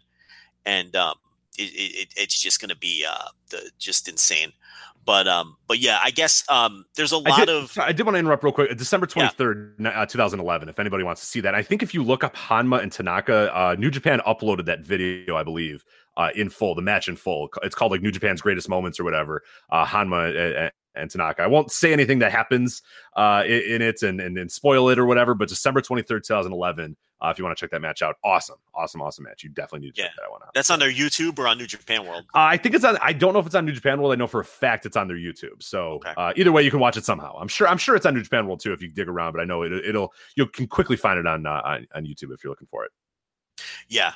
Just an incredible match. Just the heat. But yeah, you look at these two shows, and there's a couple of 6 and 8 man tags, but not as many as you think. A lot of the tag matches on these shows are straight up 2 versus 2 tags, which always are a little more interesting when it comes to New Japan. But we'll look at the key stuff. First of all, Makabe and Yano will be teaming on both of these shows. They didn't do any just straight up tag matches with them. They're in an 8-man tag on the 14th. And they're in a 10-man tag on the 15th. That's the semi-main event on the 15th. It's the main event on the 14th. So Makabe and Yano have a long history as the MVPs, and they'll be teaming together for the first time in many years on these two shows after Makabe ran people off of Yano at the World Tag League. So that was kind of a big storyline on the World Tag League final. And they will team together in an 8-man tag and a 10-man tag. So maybe something to look, you got 2 more guys who aren't booked on Wrestle Kingdom. Okay, so they'll be in the gauntlet presumably or whatever. There's been a lot of rumors of possible faction shuffling when it comes to the New Japan Army and when it comes to Chaos and things like that. So maybe one of the big things in 2019 is Makabe and Yano forming a tag team again, especially with Tomoaki Hanma appearing to, he may never be the same. He's back from the injury, but it's very clear he's not the same wrestler. So maybe they go in the direction where Makabe and Yano become a tag team in 2019. I mean, that's possible, right? It really is. Yeah, and the Hanma thing has been strange. We've been talking about it for a little bit. I mean, him not being included in the World Tag League was kind of like an eye-opening experience. And yeah, so far we don't know what his plans are for Kingdom. It might be the slow. I don't know. I mean, it might be. Yeah, I mean, he's on these shows and he's in, but that might be his capacity now. It's just doing 6-mans and he can't really go as straight up tag wrestler, which is fine. That's probably a good career path for him anyway. But then you have Makabe out there who probably is not ready to get to that role quite yet. So he needs a partner. So yeah, that is a definitely distinct possibility. And he's still very popular, and Yano's popular, and it would be fresh, and it would be revisiting an old storyline, and it goes back all the way to the formation of Chaos and all that. So it's an interesting deal, and it does have people excited, and we'll see them together at least on the same side for the first time in many, many, many years on these two shows. So that's number one. Number two, the main event, by the way, on the 14th that we're talking about here, it's Tanahashi, Will Ospreay, Togi Makabe, and Toru Yano. If you really want to get granular about it, that's 2 Chaos members, a New Japan Army member, and a Great Bash Heel member. Which I like. I like that we're kind of breaking the walls down a little bit of stables and units, and like guys are sort of jumping, and maybe not jumping ship, but able to break those walls down, which is good because I think it'd be healthy to see some big unit shakeups here in 2019, and this could be the first step of that. And what we're seeing in this match here. And they're facing Omega, Ibushi, Yujiro, and the Pin Eater, Chase Owens. I wonder who's going to lose this match. I wonder. One of these guys is not like the others. I wonder who it's going to be. Hey, working the main event. Good for Chase. There's no one better than Chase. Yeah, there's no one better than taking a pin than Chase is. So he'll go in there and have his 3 minutes of fury, and he'll take the pinfall like a champ. And yeah, he's in the main event. So hey, check cashes. That's all that matters, right? So other interesting stuff there is the semi-main event that I talked about, Okada versus Gato, which I'm looking forward to big time. And then you go down card a little bit, and you've got Shingo in his first New Japan singles match against Shota Umino. So, poor Umino. Ooh. Yeah, I mean, he's going to eat it. But this, I hope they unleash him. I hope they unleash the Shingo of old that we're used to, the Dragon Gate Shingo, where he just goes out there and takes his kid's head off. Great. I don't want the dragon. I want Shingo the Brick to just take this kid apart. And Umino is good, and Umino has the fans behind him, so that's a real interesting match. And then there's some other tag matches on that show, but on the 15th, the interesting stuff, of course, the main event: Tanahashi and Will Ospreay versus Omega and Ibushi, which is just going to be absolutely mental. The semi-main event is again Yano and Makabe on the same side. They will team with Okada, Hanma, and Kushida, another bunch of dudes who haven't teamed together in ever or in a long time. And that's a 10-man tag against the Bullet Club. Fale, Tamatanga, Tonga Loa, Gato, and Taiji Ishimori. And then on the rest of that show, let's see. This is aside from the main event, probably the less interesting of the two shows. You see anything else there that jumps out? I guess not really. I mean, this one feels. I mean, that 14th show, the one we're talking, that most of you guys are gonna be probably already watched or are gonna watch as listen to this. I mean, there's some awesome stuff on that because, like, the Shingo and Umino is awesome. Okada versus Gato, Jesus Christ! I mean, that's awesome. Like, they could make, that could be a main event on its own, just that match. And then, of course, the tag, which kind of breaks some lines as well. Other than that main event, on the 15th, there's not a whole lot else that really jumps at me on that show. But the main event's fucking awesome, so it's like I'll still enjoy it. Yeah, I mean, Jesus, the main event's just out of this world. It's like the 14th, like the 15th has the better main event, but the 14th has the first Makabe Yano match. It's got the Gato Okada match. It's got the Shingo singles match. And then a lot of the tag matches on both shows are really a wash. I mean, there's lots of fun 2 versus 2 tags on these shows. But, they're not anything that I think are going to be meaningful in terms of storyline and whatnot. But, and there's some LIJ versus Suzuki Gun 6-man tags on both of the shows. There's an 8-man tag on the 14th and the 6-man tag. Well, on the 14th, they're facing Bullet Club. And on the 15th, they're facing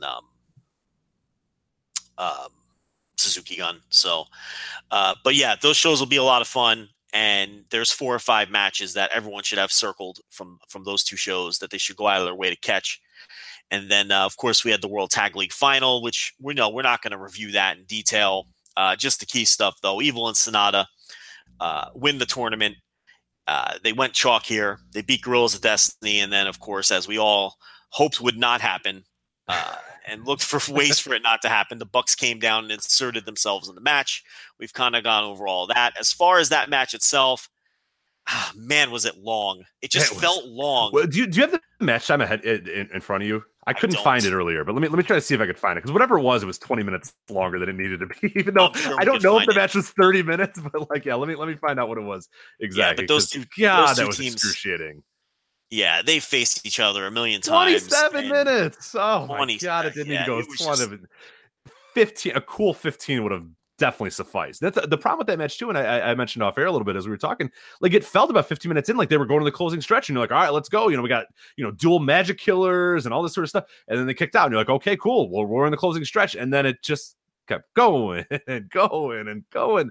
And the last 10 minutes were essentially the closing stretch, which that can't happen, because the last 10 minutes being a closing stretch, eventually after the 5th kick out, you're like, all right, what are we doing here? Like, why is this happening? So it just, 27 minutes, way too long for these two guys. I put, everybody's kind of pointing fingers at Guerrillas of Destiny, and that's true too. I don't think Evil and Sonata were any great shakes in this match either. I think all 4 of these guys went way longer than what they're capable of right now. So yeah, I did not like this. It was it just was too long. There was nothing wrong with the work, and it had some decent moments, but it was too fucking long, and it wasn't interesting, and I can't recommend it to anybody.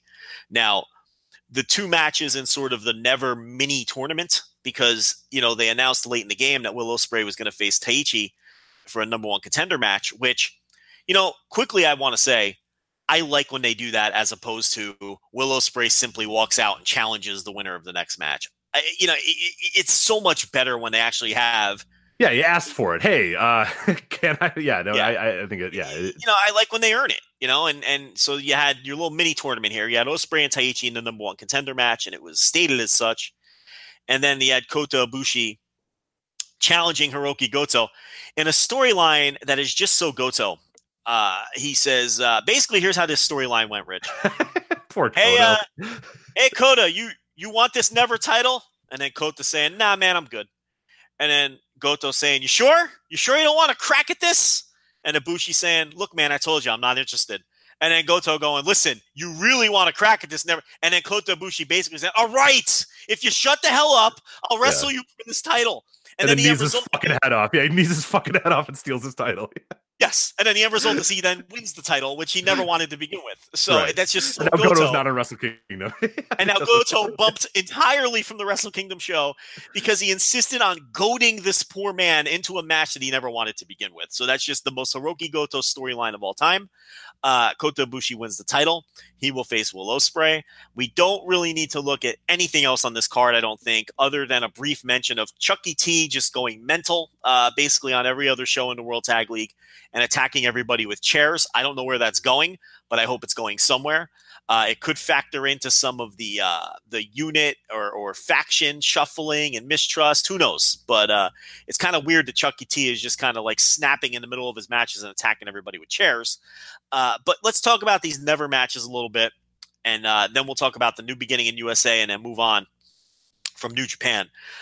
Will Ospreay defeats Taichi. Rich, I saw you talking about this match a little bit earlier. I think what'd you say, about 4 flat in your opinion? 4, yeah, I went 4 on the dot, yeah. See, the thing about both of these matches is I don't think either one of them were structured or given the time to be like these massive epics. For what they were, I thought they were both really solid, awesome professional wrestling matches to watch for what they were. I don't think either one of them were meant because they gave 27 minutes to the stupid main event on this show. They were solidly worked, really strong, awesome to watch professional wrestling matches. The Ospreay Taichi, to me, what I liked about it was Will Ospreay, first of all, was fucking awesome. Okay, his selling once again was just off the charts.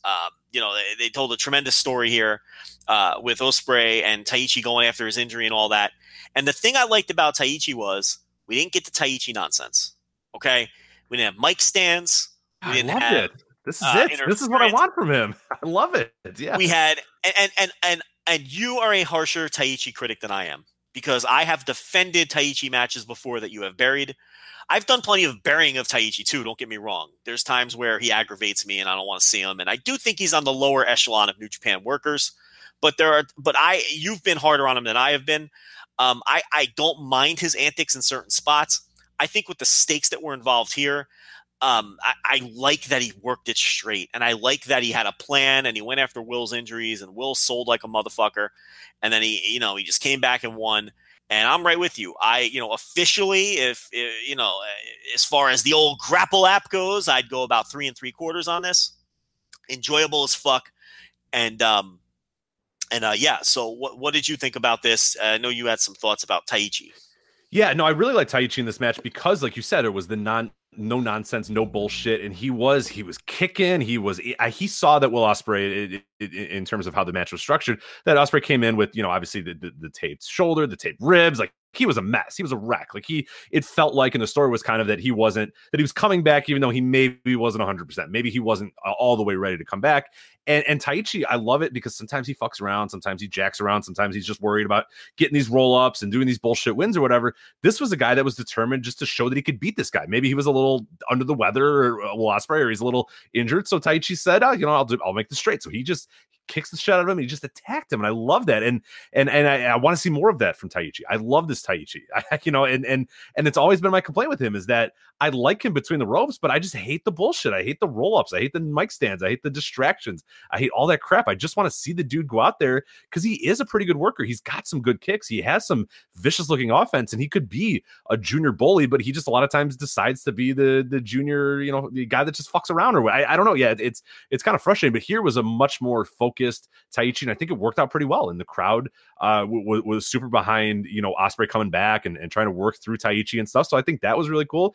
And as you said, Ospreay worked his ass off in terms of selling. I mean, he made that every punch he winced with. He couldn't flip right. He couldn't corkscrew. He couldn't do anything. And I think that just played into the story so well. And anybody in the world that still says that Will Ospreay can't wrestle or doesn't know how to sell has only watched a GIF and they're just not watching, because this was awesome selling by Will Ospreay. He was selling the and even I get the complaint. Some people make the complaint about Ospreay where all he's doing is kind of the yell selling, and I get that. There's times where he just yells a lot and that's his selling. This was not that. This was the ribs, his core, all of that was being affected, and he was inefficient in everything that he was able to do.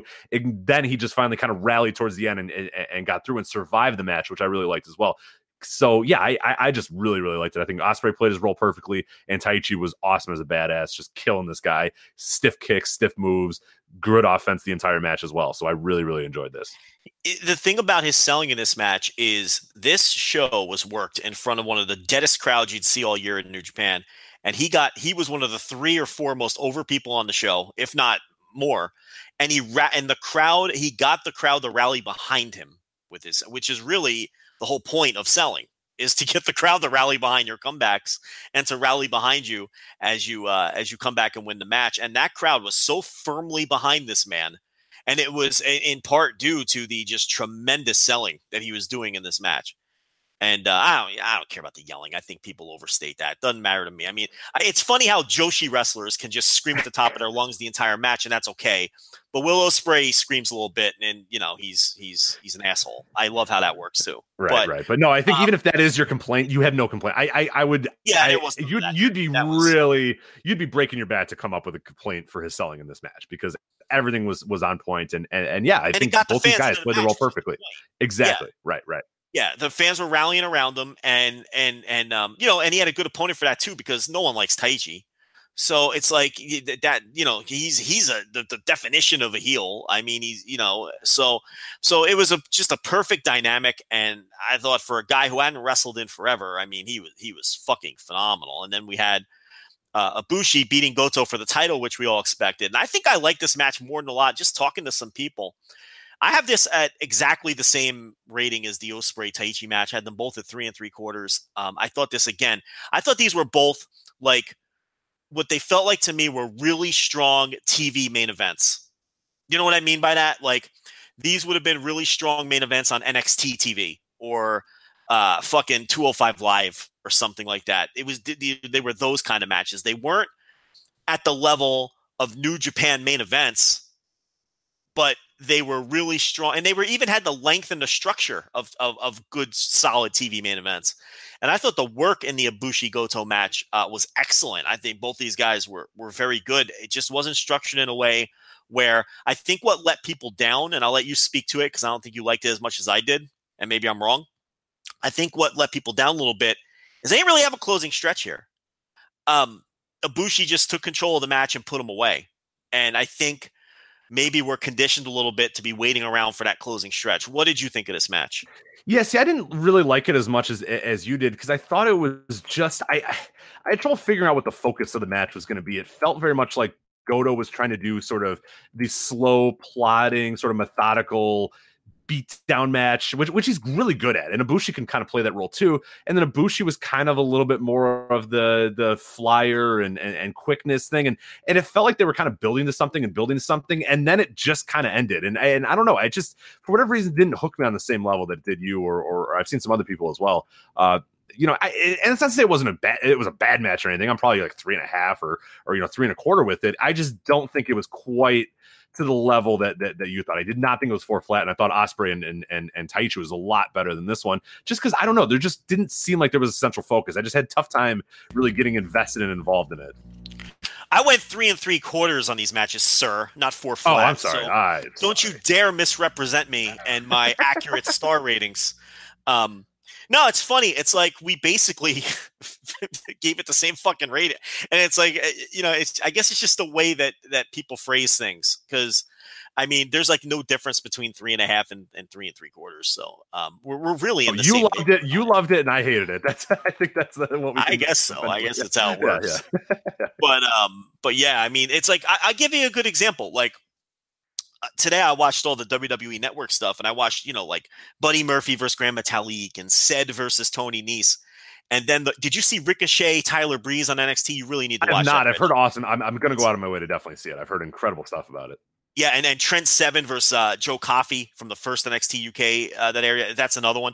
Those 4 matches were like very similar to these 2 matches, I think, in quality. And those were like all solid TV main event. You know what? That's why I kind of make that comparison, where it's like, they're not structured to be like these great epic main events. And I don't think these 2 were either. I think where they were on the card and everything, and the time they were given, and so I put them in the same neighborhood. There's not a lot of good stuff on the network yesterday. Those 4 matches in particular, but the Ricochet Tyler Breeze you need to watch just to see.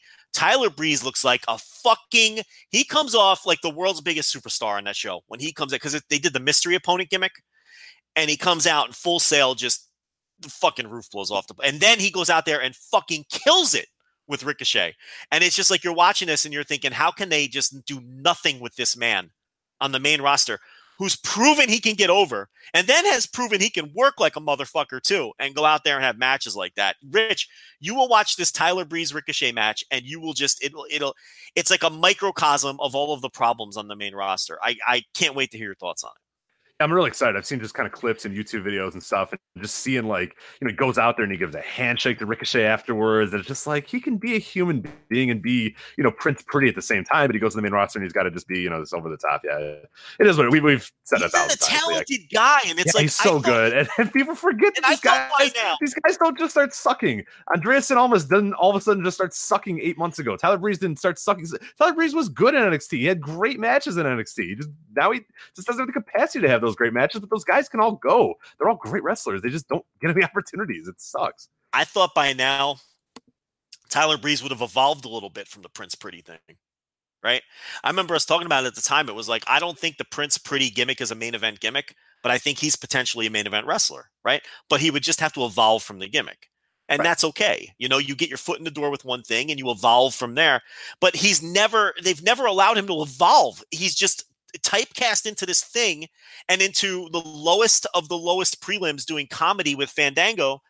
And then he goes to NXT, walks in that building, and he feels like an enormous star. It just really is crazy. And then you should, I know you've kind of given up the ghost on NXT UK with their overload of material. But, I'll jump back in when there's one episode a week, man. It's too tough. I'll tell you what to watch right now. Episode a week thing, man. Yeah. Trent Seven, Joe Coffey was tremendous. I mean, definitely watch that. And watch, you know what else you should watch? I'll give you 3. Can you handle 3 matches? Can you do that? Do that. Yeah. I can do that. Okay. Sure. Trent Seven, Joe Coffey, watch that from this week. And watch the 2 Fabian Achner matches, the one from last week against Mark Andrews and the one this week against Flash Morgan Webster, because they do this cool thing where there's like match-to-match booking with that one. So, and I know you'll dig that. And plus they're decent matches too. So, just, if you can handle 3 matches, watch those 3. Here's the rule of thumb with NXT UK though. The last few weeks, the first episode is always awesome, and the second episode always sucks. I'm sure that's just happenstance, but it always works out that way. So that's another thing too. But yeah, I don't know how we start talking about that stuff. But that was the World Tag League final. World Tag League. That's of course how we started talking about Tyler Breeze. Yeah, I don't remember how we got to that, but hey. And one last note on New Japan, they also announced at the World Tag League wrap-up presser that they will be back in America at the end of January / the beginning of February with New Japan. Now, is it New Beginning in USA or is it US New Beginning? I don't know how they're officially phrasing it, but we'll call it New Beginning in USA for our purposes. The 30th of January at the Globe Theater in LA. That's where PWG runs, I guess, most of their shows now, if not all yes, I think that's all of them now. I think that's the official place. And they're called the New Beginning USA. So not in the USA, just New Beginning USA. Okay. I don't know if there's like a translation issue there, but the New Beginning USA. So New Beginning USA. So January 30th in the Globe Theater in LA. I love that building. I thought Bola looked great aesthetically in that building. I know some people disagree. I thought it was a massive improvement. I thought PWG looked major league for the first time I saw them in the Globe Theater. So I love that building. And it's not a huge building either. So you're not going to need a big card to fill that place up. And then a couple days later, they take a day off. They travel cross country. They're going to go to Charlotte at the Grady Cole Center, a slightly bigger building. I don't know what the setup's going to be. That's on February 1st in Charlotte. 2 shows announced. Okay. They emphasized and they actually noted that a lot of Shibata's dojo boys from LA are going to be on these shows. So we're going to get an extended look at some of the dojo talent. We're going to, and they're also, this is running concurrently with the New Beginning tour in Japan at the exact same time. So you're not going to get the full New Japan crew, but what you're going to get are people not working the New Beginning tour in Japan, which is why I noted that Juice Robinson earlier would be a good possibility, because if he's U.S. champ, it would make sense that he works the U.S. legs of the New Beginning tour as opposed to the Japanese legs of that tour. Right. That's just my speculation because I think it makes sense. So you're probably going to see a lot of the Americans who they don't bring over for the New Beginning tour. You're definitely going to see a lot of the dojo boys. And my guess is you're going to see 1 or 2 of, the stars who were either pulled from the New Beginning tour for a couple days or just left entirely off of it. Because, Rich, remember, they have such a big roster. They have been cycling people in and out. Like, Minoru Suzuki doesn't work every tour. Kenny Omega sure doesn't work every tour. And he's the champion. Oh yeah, I hadn't heard of that. I hadn't heard that. and as far as some of the lower card guys, like they've been doing a much better job giving. Like Tanahashi has been given plenty of time off, and then the lower card guys like Tenzan and Kojima and people like that, and Nakajima, and they're not working every Nakanishi. They're not working every tour either. So they have done a better job this year of rotating guys in and out. They have plenty of American-based talent. They've got the dojo guys. I don't know what to expect with these two shows. I think if people are expecting the usual California-based shows that you're accustomed to seeing on Axis, I don't think they're going to be loaded like that. I don't. But in terms of what you're going to see, you maybe get one or two big stars, maybe the U.S. title in the mix near the top of the card, and then filled out with, some of their, like, I would totally expect to see people like Chase Owens and just the American-based guys. Yeah, oh, for sure. I mean, I think one of the things too is we look at these arenas and these are not. I mean, the Grady Cole Center or whatever. I looked at a few other shows that were there. There has not been a lot. People haven't really been running that all that much. NXT ran it earlier this year. I don't have an attendance number on that, but if you look at some pictures, it's pretty interesting. It's not a very big building, and the last comp I could find is ROH ran it in 2010, and they got 950 people in that arena. So it's not for, this isn't a basketball arena. You know what I mean? This isn't a 5,000, 6,000, 11,000. This is scaled back for sure. I mean, both of these venues are not meant to be this sort of, these aren't MSG, you know what I mean? Like this is so it's interesting to see a little bit of I don't know if that means they haven't been happy with the US expansion or if they're just changing the way they're approaching it. I don't know what it is exactly, but yeah, these are definitely, it felt like the momentum was kind of rising for these shows. And now it feels like it's either they've kind of petered it out a little bit or kind of fallen back to maybe what's a little bit more comfortable and a little bit, they don't have to sweat these out. I don't think. I feel like these are probably going to sell pretty well, pretty quickly. I think versus the New Japan name is going to sell these out. Sure. Oh, for sure. The Globe Theater one will sell out in a minute. And I don't know about the Charlotte one. People are like, I don't know about Charlotte, but I mean, geez, if that's 900 to 1,000 people or whatever, that'll sell out in minutes. That's not the New Japan name, first time in the market, and you throw Juice Robinson and Minoru Suzuki and fucking, I don't know, whoever else on that show, and I think you'll do fine. I don't know. Look, we have to let it play out. I don't have a read on whether this is them scaling back or maybe it's just the thing of maybe these are additional shows that they're running in the US. Right, and that's what I mean. We don't know the rest of their schedule because then maybe in April they say, oh yeah, we're going to have it at the Staples Center. And you're like, oh, okay, never mind. Like never mind. They are. Right. Okay.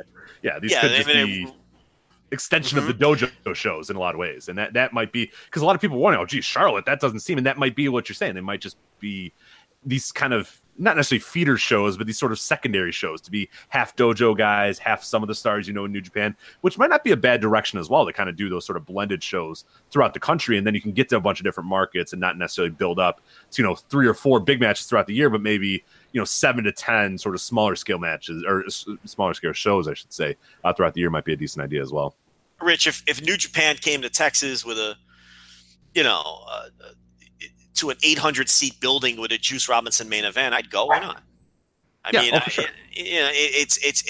But we don't know if this is the new normal, and I don't suspect that it is. I suspect that these are just additional shows that they're now running here, and they'll continue to run 2 or 3 times a year their quote-unquote big United States shows. But these shows, there's no pressure to book a big card or to, put out so it's kind of like, it's kind of interesting. Now, the other thing that we were told though, and we talked about this on the pay side, so our subscribers were given this information a lot earlier, was this was meant to be a 4-stop tour. And, there was a date booked in Atlanta on the day of the Super Bowl, which they quickly rethought and decided was a horrible idea and canceled. And there was a date in Nashville, which went as far as people saying that they had plane tickets booked, and that means talent, which was never announced at the press conference. So I don't know what the hell is going on with Nashville. My gut tells me they're not running that Nashville show because they would have announced it at the presser or something else would have come out by now.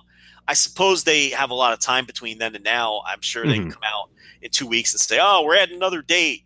Maybe they're just slow rolling it or slow playing it I don't know, but we do know that there was a Nashville date on 2/2, and then there was an Atlanta date, day of the Super Bowl on 2/3, which that one looks Bad idea. Yeah, that's not a great. That was a horrible idea. I mean, a horrendous idea. Well, that's just like, yeah, Harold. You know, I know you know Japanese toys and all that sort of stuff, but yeah, let's maybe don't run a show the night of the Super Bowl. Yeah. I know you're joking about Harold, but that's what it strikes me as some Japanese person made that decision, and then someone said, "Hey, there's something big going on in America that day. That's not the best idea." You know? And they thought better of it because it's just the tour happens to land on that weekend. Right. You know, so they pulled back, and that was going to be center stage, I think. The Nashville one makes sense. Maybe there's a venue change or something like that, because it makes, and everybody's kind of questioning, like, well, what the hell? Why are they in Charlotte? And then, like, so they're going to go cross country just for one show, and it doesn't make sense. It makes sense that they're going to do something somewhere in the middle of the country, whether something's happening on that. If you look at the original schedule, they have the second, I should say. Yeah, if you look at the original, they have the 31st off to travel cross country, and then 3 days in a row, it would have been Charlotte, Nashville, Atlanta, which are all just a fucking something's going in that 2/2 for sure. Something has got to be going there. You should sit that one out. But maybe the Nashville venue didn't work out or something. I don't know. That's what I mean. Maybe something, or maybe they're rerouting away from that. Yeah, something is, but it does not. Everyone's right when they say it doesn't make sense. They're just going to Charlotte for one day. It doesn't. Something is going to happen in that second. Right, and if it doesn't, well, now you know why they're going cross country for one day, because it was originally 3 dates. Right. You know, and Atlanta was center stage, which fits the profile of the size buildings that they're running to. Yeah. And one thing we mentioned, that we'll kind of move on to other topics, but we said, you know, kind of the scaling back where we're not quite sure. And we'll see when the booking of these kind of come forward and whatnot. But for me, when I look at these buildings and look at the size of the buildings, I feel like they've decided that they're going to give America New Japan shows, but not necessarily, you know how we've been complaining and crying, you know, we've been saying, we want America to feel like they're getting authentic New Japan shows, like they're getting real New Japan shows and real stakes and all that sort of stuff.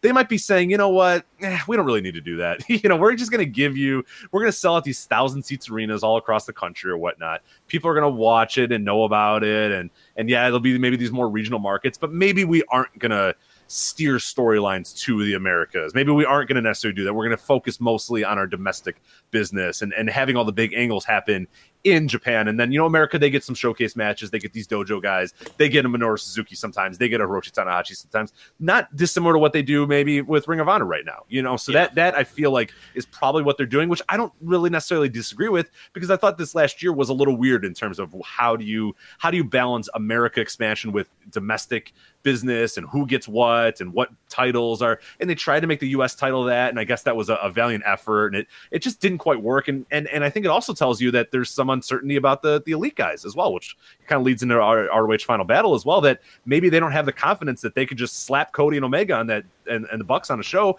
and sell out 4,000 seats, you know, in a second. So and if that's the case, if they're not confident about it, it's a good idea, because you don't want to show your ass booking a big building and then only selling out 900, you know, or only getting 900 tickets sold. So yeah, I think maybe they will start building these shows around that U.S. title. I mean, when you look at it, the U.S. title is mostly defended in the U.S. I mean, Cody had that defense scheduled against Trent too, and he pulled out because he was hurt on the ROH show, and the last title changes in the U.S. and all that. So, you know, that's why, you know, I kind of see it playing out that way. I kind of see Juice winning the title and then headlining these shows against, you know, mid-card opponent, you know, people like Trent. He's another perfect guy, you know, or Chucky T, or, you know, guys at that level. And I do think the New Japan name will be good enough to, like, in a first time around in a place like Charlotte, I think they'll sell 900 tickets just before even a card is announced. The thing is, can you return to these cities with basically NXT level shows? That's basically what it is. That's going to be the struggle. And I guess that's what they're going to try this year. I mean, they've tried to kind of, they did the big matches and the big shows this past year. And now it's, I don't know. It's going to be interesting to see. And but I think I don't know this for a fact. I think they're going to keep doing those bigger shows though. Yeah, we'll see. I think these are in addition to, I don't think they're replacing. But again, I don't know that. Would it stun me if it's the other way and this is just the new normal and this is what they're going to do? No, that wouldn't stun me at all. Because like you said, with the uncertainty, because they really did lean on the Bucks and Omega and Cody to draw on those shows. As well, they should have. That wasn't a mistake. but there's uncertainty there now for sure. Right. And I think there might be a question too, where you kind of get these, maybe you book these and get them in advance. And then if you get some sort of notification from Cody and the Bucks and those guys and understand how the sort of relationship works, then you can maybe have confidence that you can book one of these shows and book those guys on a bigger show. But maybe get these kind of out of the way, so you got your America, schedule locked in, and then if you need to, you can sort of add stuff later. We're all just spitballing this, but it's interesting. It'll be fascinating to see what happens. The Elite are going to be working for New Japan next year. Listen, I said from the beginning they're not going to WWE. I still believe they're not going to WWE. And even if this thing starts up with Khan, now I do buy into the fact that they could be leaving a Ring of Honor. That I do buy into. Oh no, I think they are. Yeah, I think it's very. We'll talk about that when we talk about Final Battle. I think that's done for now, at least. Maybe there's some weird capacity where they can come as freelancers, but as far as like regular guys, they're done. They're done. Yeah. I mean, I never bought they were going to WWE. There's too much money still on the table outside of WWE to cash those chips. And I think that even if the Khan thing starts up, I think that there's just too much money to be made going to Japan on at least a part-time basis for all these guys. But does there become a thing where they don't want to compete in America? If they don't want to work for New Japan in America... Yeah, in some ways, if they're running and that's maybe where I totally believe that the Bucks and Omega and maybe to a lesser extent Cody would be doing stuff in Japan throughout the next year. Cody flat out said he wants to stay in New Japan because he wants to work at G1. He wants to work at G1. But does that maybe eliminate them from? That's gonna be bad. Geez. But how does that work with them in America? Yeah, it's fascinating. 2019, man. These next few weeks are gonna be fucking fascinating. We're all just spitballing. We have no fucking clue what's going to happen. It's contract season. I cannot wait. Yeah, I love it. We got promotions starting up. It's going to be wild, and it's a lot of fun. And as someone who enjoys seeing jumps to see how they all play out and how people do in different places, I love this shit. I love this kind of stuff. Well, I think that plays perfectly into Final Battle. So let's get into that, because this is the most excited I've been about Ring of Honor in years. Because, dude, this Final Battle is a very apt name for the show, because it is pretty much, I mean, you can speculate whatever kind of weird words you want to say, but all speculation, all signs, whatever you want to say, point to the Bucks, Cody, probably Adam Page, and maybe guys like Christopher Daniels and Kazarian and Scorpio Sky. This might be it for them. I mean, the Bucks, Cody, and probably Adam Page, those look like they're done for sure. Marty is obviously still signed for another year, I believe, or another few months, I want to say. But yeah, Bucks and Cody, this feels like the end for them. And that's a huge moment for ROH. We know that they're bringing in PCO. We know they're bringing in Brody King. We know they've been building up Jeff Cobb a little bit more. He's going to be facing Adam Page. We know that they're, for all intents and purposes, Ring of Honor is ready for them to leave. And this feels like the time for them to leave. And I think it's probably, like we mentioned with Kushida, it might be a good thing for all parties involved. I mean, yeah, sure, Ring of Honor's business might suffer in the short term, and there might be some residual issues, but we always knew that they could not continue to go to this well as many times as they were going to go to it, and they've become complacent in a lot of ways. And I get it. I get why you'd be complacent when you could just book the Bucks and Cody and do all that sort of stuff. But we've seen, even in the last 2 months, Ring of Honor just kind of really stepping up a lot of their talent acquisition, bringing in Zack Sabre Jr. for the show. He's doing some stuff as well. It feels like there's some new life in Ring of Honor, which is good, and has me really excited for them. What's kind of your thoughts overall on Ring of Honor, potentially post-Elite? I think they'll collapse. I don't see anybody there who people are going to pay to see. They didn't prepare sufficiently for it. They waited till the last minute, start signing people. I think PCO is on minute 14 of his 15 minutes. He might be on minute 14 and a half at this point.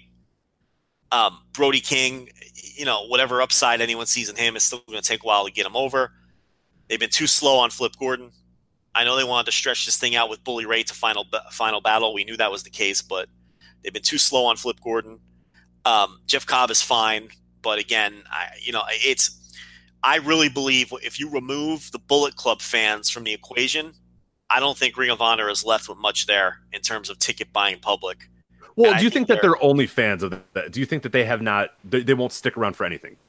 You think that once those guys are gone, and once they kind of understand that those guys are probably not coming back, that they just completely bounce? I think they lose an enormous chunk of those fans. Yeah. Okay, I don't think that you're all the way wrong. I think these are important few months. Yeah.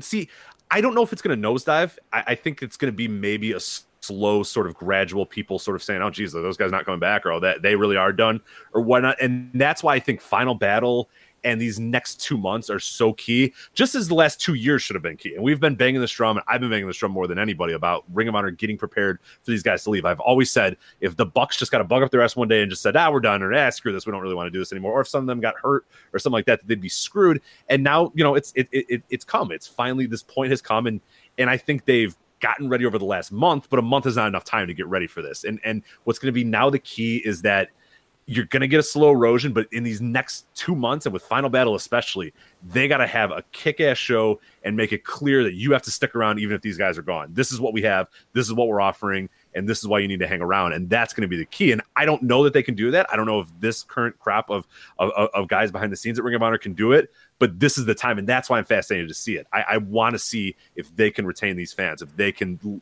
weather the storm. I don't know if they can or not, but I want to see them give it the best try they can, because they have, as you said, I don't know if it's going to be a nosedive, but they do not have long. You can't wait 6 months and think that a bunch of people are going to say, geez, those elite guys aren't coming back. It's going to happen quick. So you got to deliver a Final Battle. The TV tapes have to kill it, and you got to kill it for the next month if you want these people to hang around for the future. So I'm fascinated to see how that goes. Who says Flip doesn't go with him? I mean, I think there's a contract thing with him, but I don't know 100%. I feel like if they want Flip to go with them, he leaves as soon as he can and goes with them. I mean, I feel like he's in that inner circle. Yeah, well, if Khan's got that money, I know storyline wise he isn't, but we know he's in that inner circle. Oh, for sure, yeah. So it's like, and that would be another blow. Basically the last homegrown young guy they have left. I mean, I don't think Jonathan Gresham's a star, and I think that I don't think that Jay Lethal is someone that you build around, and maybe you split up the Briscoes and try Jay Briscoe again. And I feel like if all of those guys leave, they're fucked, which is what we've been talking about for years. So I see it nosediving because I don't see them being able to do enough at Final Battle to magically get other people over. I mean, I think if Ring of Honor, I could just speak anecdotally from the town I go to. I go to San Antonio. I can tell you right now, if there's no Elite / Bullet Club on those shows, I mean, that's at minimum 60% of the crowd in Bullet Club t-shirts. 60%. Now, if you're telling me, all right, yeah, those are Bullet Club fans, Elite fans, whatever, but they like Ring of Honor too, and they'll keep showing up. I think some of them might, but I think you lose a lot of them. I think a huge chunk of those Bullet Club fans are not buying tickets to see Jay Lethal and Jay Briscoe and Jonathan Gresham and whoever the hell else is left. I just that's not my feel on the situation. So maybe they get them to come in for cameos or work without a contract, or I don't know. Plus, like you're saying, throw SCU in the mix, who are enormously popular right now. They could potentially be out the door as well. I suspect strongly that Flip Gordon is within that inner circle as well. And Marty's just buying his time too. Marty will be out of there the second he's able to go. So, yeah. And there might be some workarounds and loopholes or whatnot that they can get out of that contract too, because wrestling contracts are, wrestling contracts. You know what I mean? Like, they could maybe find some way around that. Yeah. So just kind of, this was in the Observer this week about ROH attendance. And we've been talking about this and following the story as it's been going on over the last few years as well. And a lot of this work has been done by a friend of the site, Lavi Margolin, as well, has done it. He's really great at kind of covering attendances and rises and falls and all that sort of stuff. Kind of a WrestleNomics guy. Here's what this is what Dave wrote, and a lot of this research was by him, Lavi, I should say. ROH attendance grew strongly in both 2017 and again in 2018. The promotion averaged 644 fans in 2013, grew to 830 fans in 2014, with AJ Styles coming in as semi-regular, and the rise in popularity of the Young Bucks, followed by 986, I should say, in 2015. Dropping to 928 in 2016 when Styles left and Cody arrived, and now in 2017 with the Bucks and Cody and all those guys, 1,105 for them, and then I think this year they're at 1,214 as well. So they've definitely seen a precipitous rise with the Bucks and Cody and those sort of guys. So like you're saying, I mean, it's not like these are big deals, and how quickly they fall off is up for debate. Like, I think it's a slow erosion. You think it's a nosedive, but I still think no matter what, these next month is so key. And it's probably not enough time. I mean, the last 2 years should have been key. Last 2 years, you should have had 10 guys all ready to go. You should have your main eventers ready to go, because right now, I mean, when we look at Final Battle, we'll talk about it. I'm excited about Final Battle because I can't wait to see what sort of happens with Ring of Honor and what it looks like after the show and after the Elite. But you're going back to Jay Lethal, the Briscoes, and you know what I mean? Like and Dalton Castle, and like, yeah, it's that they were there before and they were there the whole time. But who are the next guys other than a Jeff Cobb and a Brody King? I mean, that's not enough. And I'm not super high on either one of those guys as top line drawing stars. I mean, I'm just not. And I mean, I talk about Flip Gordon a lot. I'm not super high on him in that role either. I think he's someone who maybe you can build into a top guy. But I'm not like super sold on it. And then who else is there? You know, people that have been there before that are, you know, veterans, and you know, and we knew that this was going to happen. We've been saying for years that this is the proverbial house of cards, and you know, they were riding this until they couldn't ride it anymore. I just don't think they did a good enough job preparing for it, and now if they do all leave en masse, and then on top of that, run opposition. See, that's the other thing, Rich. It's direct competition potentially too. So yeah, that's why I think it nosedives too. Well, and that's why, but I also don't think that's a nosedive because they're not ready to go in January. You know what I mean? And that's why I think that they have until these all elite guys get everything together and figure it out and run a show in April or June or whatever they run a show. They have basically until that point to prove that that Ring of Honor is worth your dollars and all elite is not, and that is going to be real tricky for them. I don't have much confidence in it. I just can't wait to see if they can do it. I'm fascinated to see how they approach it and what they do with it. But yeah, if you ask me to bet the house on it, I bet the house that it does have not a nosedive, but horrible. And eventually, after 5 or 6 months, get to the level that you're talking about, where they might be right back to where they were before the Bucks and before Cody and all those sort of guys. Even though, AJ. I mean, and AJ too. We shouldn't understate that too. The AJ thing was a huge deal, and those guys aren't coming. There's not an AJ to sign. There's not a dude, and that's one of the issues too. It's like, who does Ring of Honor go to? Who's that? You know, because they didn't build it themselves organically.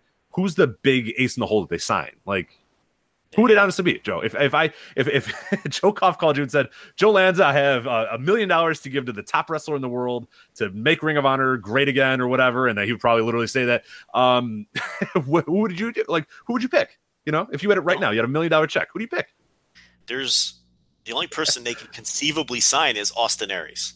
Right. Is Austin Aries you're gonna give $1 million to Austin Aries to lead your company to the next, you know? And that's assuming the shit with Impact isn't an elaborate work, which isn't impossible.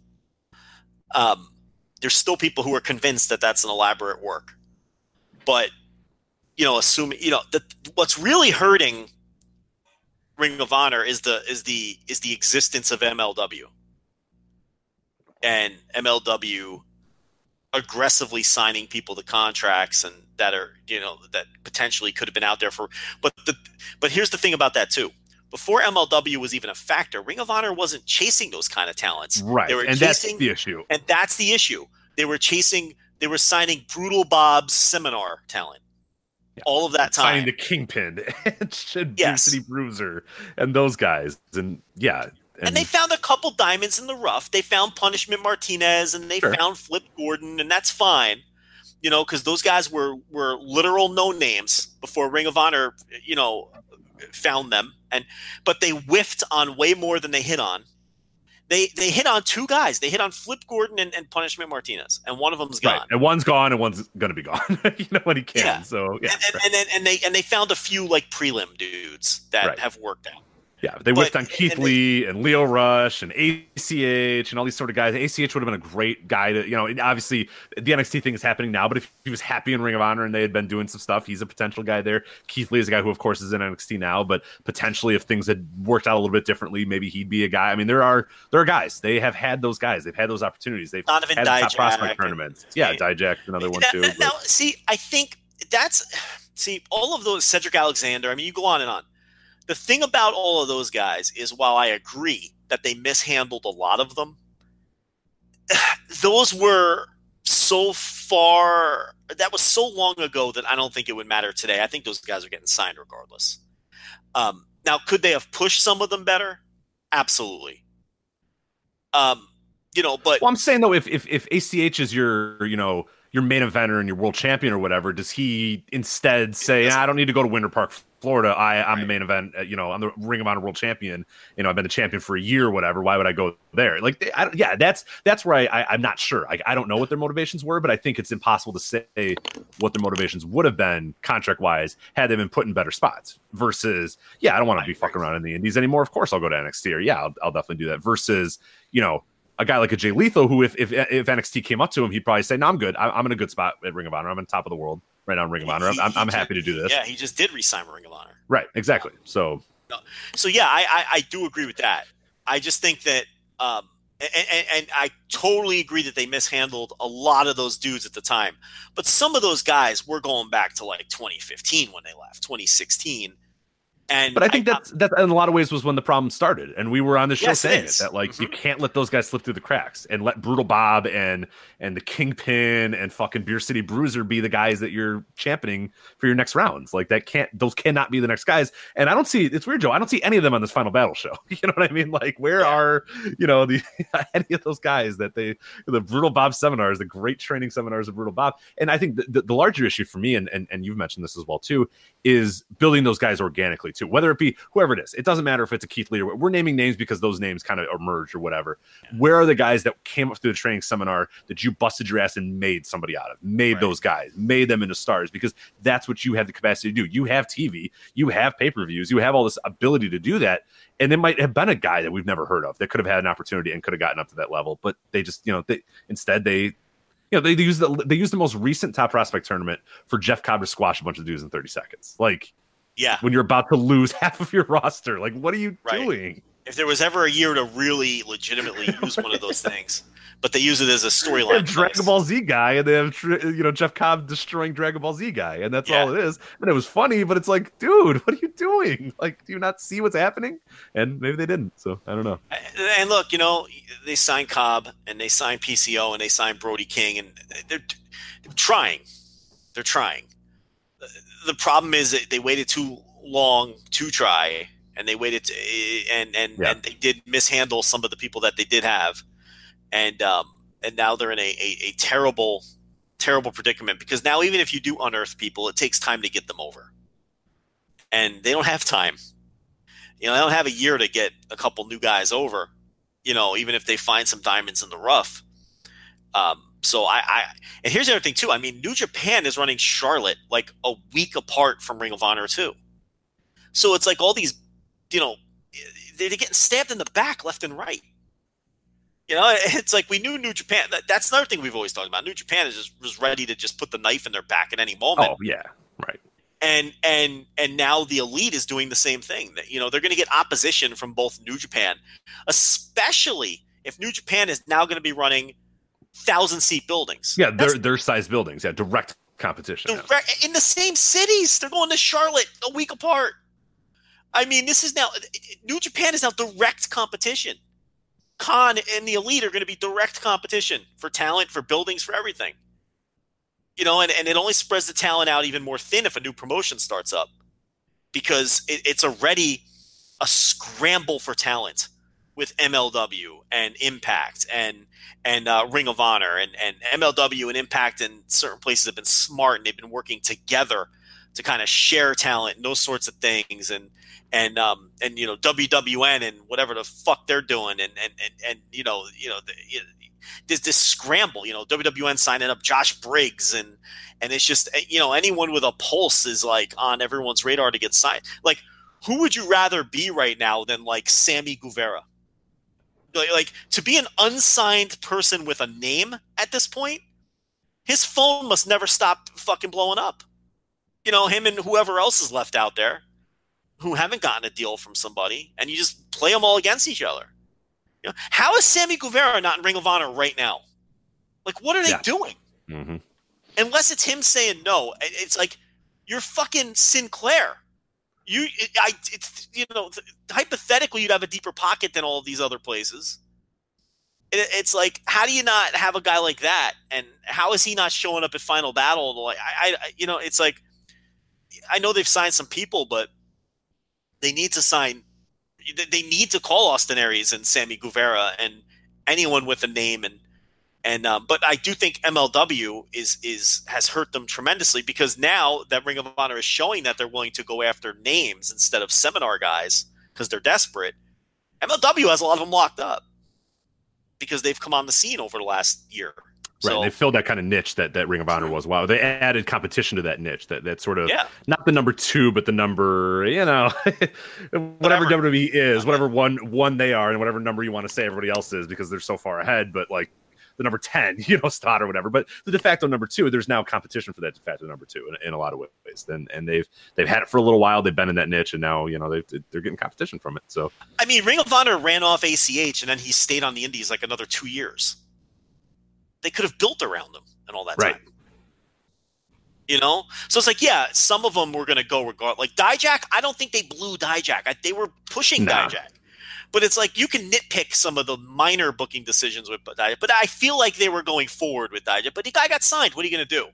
But a guy like ACH, he's been gone from the company, like 2 years, and he's still bouncing around the Indies.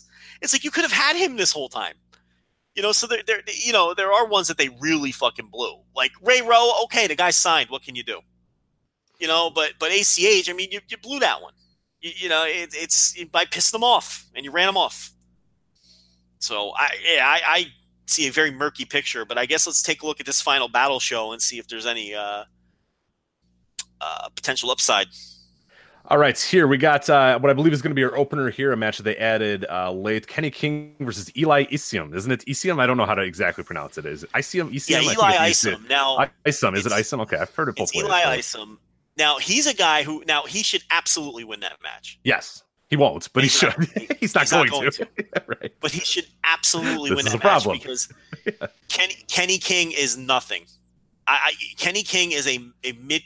All right, I'll give him a little more credit than Jim Cornette does. He's a mid-card fucking wrestler, all right? But, Jim Cornette, the famous line, he's a fucking preliminary fucking wrestler. Okay, and actually he's working an opener here, so Jim Cornette was right. He's been in Ring of Honor for fucking 20 years, and he's still working openers. I mean, that tells you all you need to know about Kenny King. Eli Isom needs to win this match. This is a guy who they trained and could potentially be a homegrown guy.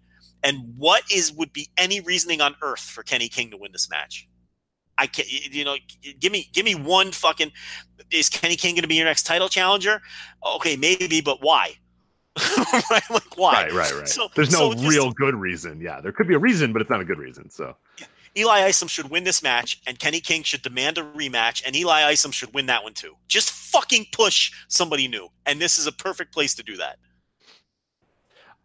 4-corner survival match for the Women of Honor World Championship. We got Sumi Sakai, Madison Rayne, Karen Q, and Kelly Klein. I don't know if you watched the Pinnacle videos they've been doing, the ones done by Lagana and his team there. They've kind of moved on to do some stuff with Ring of Honor. Really good one on this match as well. They talk about Madison Rayne, and I'm really rooting for Madison Rayne now because she talks about how she just wants to go home and open her suitcase and have her daughter see the title. And it's like, yeah, it's a super humanizing moment for Madison Rayne, and I'm kind of hoping for her. But we'll see how it goes with Sumi Sakai. She cannot win this anymore, right? Like she has to lose it at some point, right? Yeah, but I don't know who she would lose to here. I don't know either. I think maybe the idea is let's belt up Madison Rayne because we're losing a lot of talent, and she's at least a name and a national TV name and all that, and they did the video on her and all that, and maybe. But Sumi Sakai has been bad. She's been a terrible champion. Kelly Klein is not good. I am not high on Karen Q. I know that some people are, and she was okay in the Mae Young Classic. I'll be fair there. But I've never liked her stuff in Ring of Honor. And I don't think Madison Rayne's very good either. I think this match is going to be bad. And I would say Sakai has to lose, but none of those three people move my fucking needle at all. So I don't know. That's an ugly looking match to me. Yeah, it's too bad. They got screwed when Tennille Dashwood got sick. Right. Everything was built towards her, and it hasn't been able to work that way, and they haven't been able to do it. So. All right, we have Matt Taven and Dalton Castle. Hey. Listen. Good, solid veteran hands. I don't know what to say. Go. Move on. All right. We'll move on. Jeff Cobb. Dalton Castle, I'll say this. Go on. Dalton Castle is a wreck. I know he's back, but it's very clear that he is just held together by fucking tape. And he's just an injury mess. And unfortunately, he might be like an injury-prone dude. or it was just he worked so long with his injuries that I don't know. He doesn't seem the same to me. And, it's a shame because at one time he was seen as one of the guys. Oh, they can build around Dalton. They got to build. Remember, we would say that. Start building. And they did build up. Give them credit for Dalton Castle. They got there eventually. Yeah, they got there eventually. They built them up and they tried, and it didn't really work out all that great. But I give them credit for giving it a go with Dalton Castle, But it's like now Dalton Castle is a good, solid veteran hand. You don't view him as the future anymore because he kind of had that run already. Now he's just one of these middle guys that feel like would be retreads. Yeah, he feels like he comes from a different era. Like when he came back and I was watching the promo videos, I was like I'm happy he's back, but it's kind of, I don't know. It felt like everybody kind of moved on, and now he's like, oh yeah, you again, right? He's no longer one of the great hopes. Yeah, no, he feels just kind of. Yeah, I'm trying to figure out a comp that he would be like, but yeah, it just doesn't feel. He feels out of place right now, so it's unique. But yeah, he's here with Matt Taven, and again, another situation where Taven probably should win. Like, there's no real reason for Castle to win. I think Castle probably will win, but I guess you got to still keep building up Matt Taven. Like, I don't really love that concept, but if Taven's you're looking forward, he's running around with the fake world title belt. And it looks like a challenger. So, I think Taven will win. He should, yeah, he hopefully will win. So. But I mean, really, it just comes down to who do you want to push out of these two? That's who should win. Because I don't think it matters, honestly, who you choose to push at this point in time. But it looks like it'll be Taven, yeah. Move on here. We got Jeff Cobb defending the World TV title against Adam Page. I'm looking forward to this because I think that they've really done a good job. Look, they've done it. Give them credit for Cobb too. They've come in and treated him like a fucking monster, which is exactly what they should have done. They're trying to rocket pack this guy and make him a big deal right out of the gate. It reminds me a lot of how Impact has booked Brian Cage. So I like what they've done with Cobb, and Page cut a really good go home promo. It's weird with their TV because the go home isn't really the go home, because then there's the show the next weekend, which you might not air in your market until after the pay-per-view. It gets real muddled at this point in time with their TV. But at least on last week's TV, Adam Page cut some real good pre-tapes on Cobb, and I think these two could have a really good match. So I'm looking forward to this. Yeah, I'm curious to see how it's booked as well, because there's a justification that if Page is on his way out, and it feels like he obviously is, and all the signs point to it, is this a thing where Cobb just goes in there and just decimates this guy? Like, I don't know that that's exactly how I would do it, but it'd be kind of interesting to see if Cobb just goes in there and he looks like an absolute killer, and he just puts Adam Page away in a minute and a half or 2 minutes or whatever, and then you're like, oh shit, okay, this dude's ready to go or whatever. I'm looking at Final Battle as like, all right, what is the next 3 to 4 years in Ring of Honor? That I'm looking big picture with this one show, and I'm saying, well, we don't need to go. We don't have to have Jeff Cobb go neck and neck with Adam Page. Fuck Adam Page, he's leaving. We're worried about Jeff Cobb. So I'm really curious to see how this booked. I don't think they're going to do that, but I don't think they'd be unjustified in doing it. So I think that'd be kind of a fascinating story to see. And if you're going to do any of these guys getting just squashed, I think this would be the obviously the one you're going to do it with. No, you're right. I think that if this were another era, and if Page is leaving, I think that'd be the right decision. Do a squash. Yeah. But you rarely see that kind of stuff these days, Nah. So it's all gold watches these eras, and you deserve it, and thank you for the time that you've given us. And I don't know, I like the old era where it's like, fuck off. Old men. Well, I like the era. No, you have no loyalty to them. Fuck them, they're leaving. Especially you're trying to make a new star too. That's the thing. Yeah, too. Right. Like, the perfect spot for like a 30-second match where he just fucking kills him if he's leaving. Right. Maybe we shouldn't make him leave quite yet, but we'll see. SoCal Uncensored defending their tag team titles against the Briscoes and the Young Bucks. Ladder War. Yeah, it's going to be incredible. It's going to be great. Yeah, it's going to be a great match. Real curious to see who eats the fall and those sorts of things. The Briscoes, maybe if everyone is leaving, I could easily see another Briscoe split, because Jay Briscoe would be one of the top commodities left. You need Jay. Yeah, you need Jay for sure. As a baby face, and turn him back. Maybe do some kind of double turn here. And make Jay one of your top baby faces again. And because they're not going anywhere because they're unsignable. So, it's like, he'll be there. So, I'm interested in how all that shakes out. Who takes the fall, what they do with the Briscoes. I think what they do with the Briscoes might tip off what's going on with the Elite, right? Because if they do some kind of turn or double turn or whatever, or Jay Briscoe, it's obvious he's going single after this thing, that might be a tip-off that they're losing some talent. Mm-hmm. But this match will be great. Every Ladder War is great, and this one will be absolutely no exception. So I'm really looking forward to that one. For sure, Christopher Daniels versus Marty Scurll. This is for the Marty Scurll's #1 contendership of the ROH World Championship. I would assume Marty wins this one, but this is a weird show, so who knows? But Daniels has made a lot of references to this is it for me, or I'm done, or this is my last match in wrestling general, or my last match in Ring of Honor. Like he's been sort of hitting that drum a lot, maybe a little too much, to the sense where maybe he's trying to surprise people by getting the win here. I don't know. My sense is that Scurll wins, but I don't know. Daniels could probably win as well. But this one will be pretty fun to check out too. Two things. One, you alluded to it earlier. Scurll's contract runs a little longer than the rest of his pals, so they've got him for a few more months. Number two, Christopher Daniels has made it. It's part of his storyline too that he has no contract. Like his storyline enemy is Joe Koff. Mm-hmm. The whole deal is Koff gave SoCal Uncensored contracts when they won the tag team titles, but then it turned out those contracts were only for Kazarian and Sky. And now they're upset because Daniels doesn't have a deal, and that's his storyline too. Right. Weaved it into a storyline. So there's a lot going on here, and it could be one of those things where Daniels wins the #1 contender spot, but they already kind of did his last go at the world title story a couple years ago. Right. So you're kind of hitting that well again. Yeah, and again, I'm looking forward again. And if I look forward, you still have Marty for a little bit. Let's do Marty. Let's do this. Let's go. Let's do as much as we can. No need to go back to Daniels. Let's move forward, move ahead. So there's a lot that's of the way I would go with it.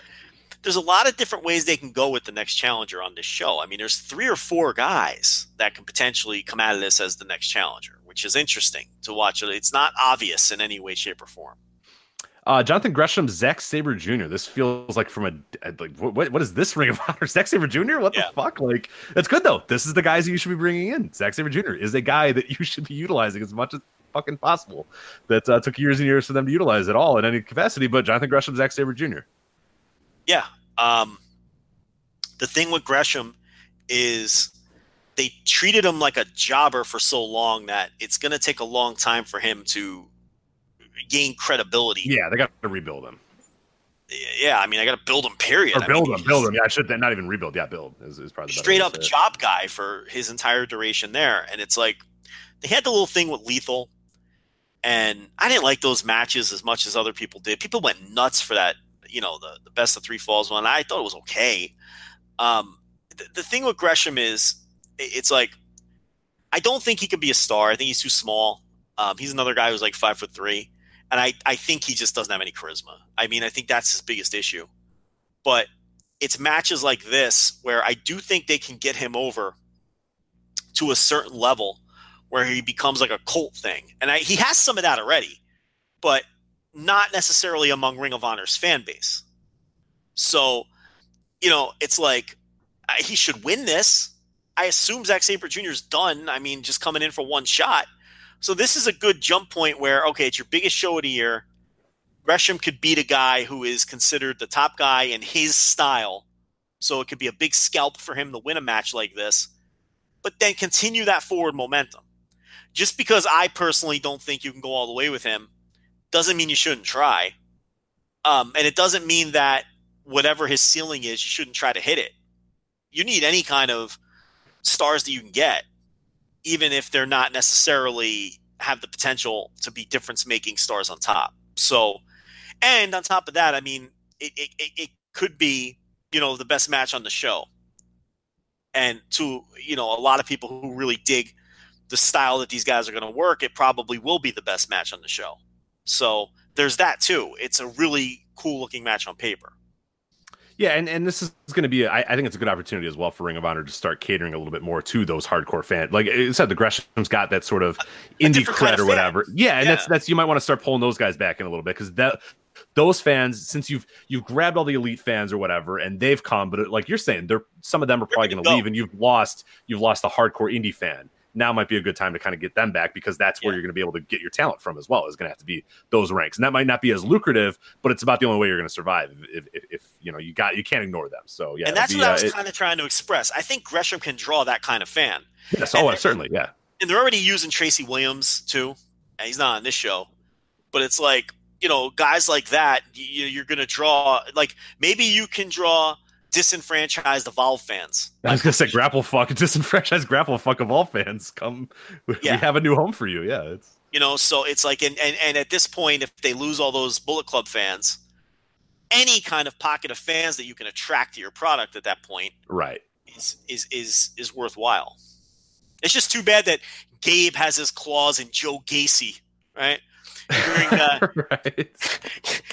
Dominic Garini's still available. Dominic Garini's still available. You can. Garini. Yeah, that's true.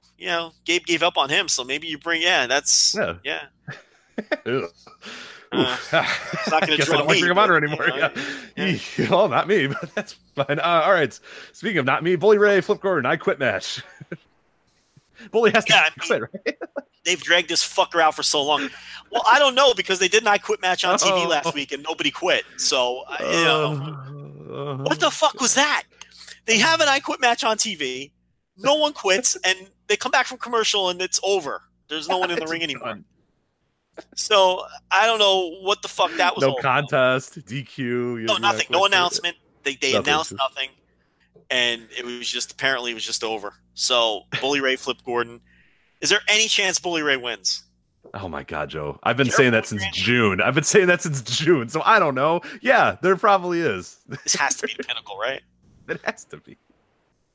But I don't know. Maybe I've been saying that since June. Again, like I said, I have seen this. I've been to two Ring of Honor live shows in the last 2 years, and I've seen this feud both times. Like, you know what I mean? And I've been there since May. I haven't seen a live show. Oh my God, I can't believe it's still happening. And then our main event, Jay Lethal defending the ROH. Where is this show? Sorry. Where is this show? This one is in Hammerstein Ballroom. Fuck, man, they should book Sandman again for Gordon's Corner. I'm not even joking. You're right. Oh, I forgot about that. Why not, right? Yeah. And isn't the tapings in Philly? The tapings are in Philadelphia. Fuck it. Yeah, I'm with you. Yeah, hold on. Yeah, they're doing Tracy Williams and Zack Sabre Jr. at the tapings. Right. Know that. Gresham's gonna lose. Yeah. Gresham is gonna lose. That's fine. If you got Sabre on any sort of deal, then that's true. If you know what, you make a good point. If you're getting Sabre even for fucking 6 dates, then yeah, he should win. And if Gresham looks good and losing, it's fine. If it's one of those deals, that's how and then they shake hands or whatever, because if Sabre's wrestling Tracy Williams and then I forgot about that, PJ Black and Juice Robinson, and then they're bringing Rush in, right?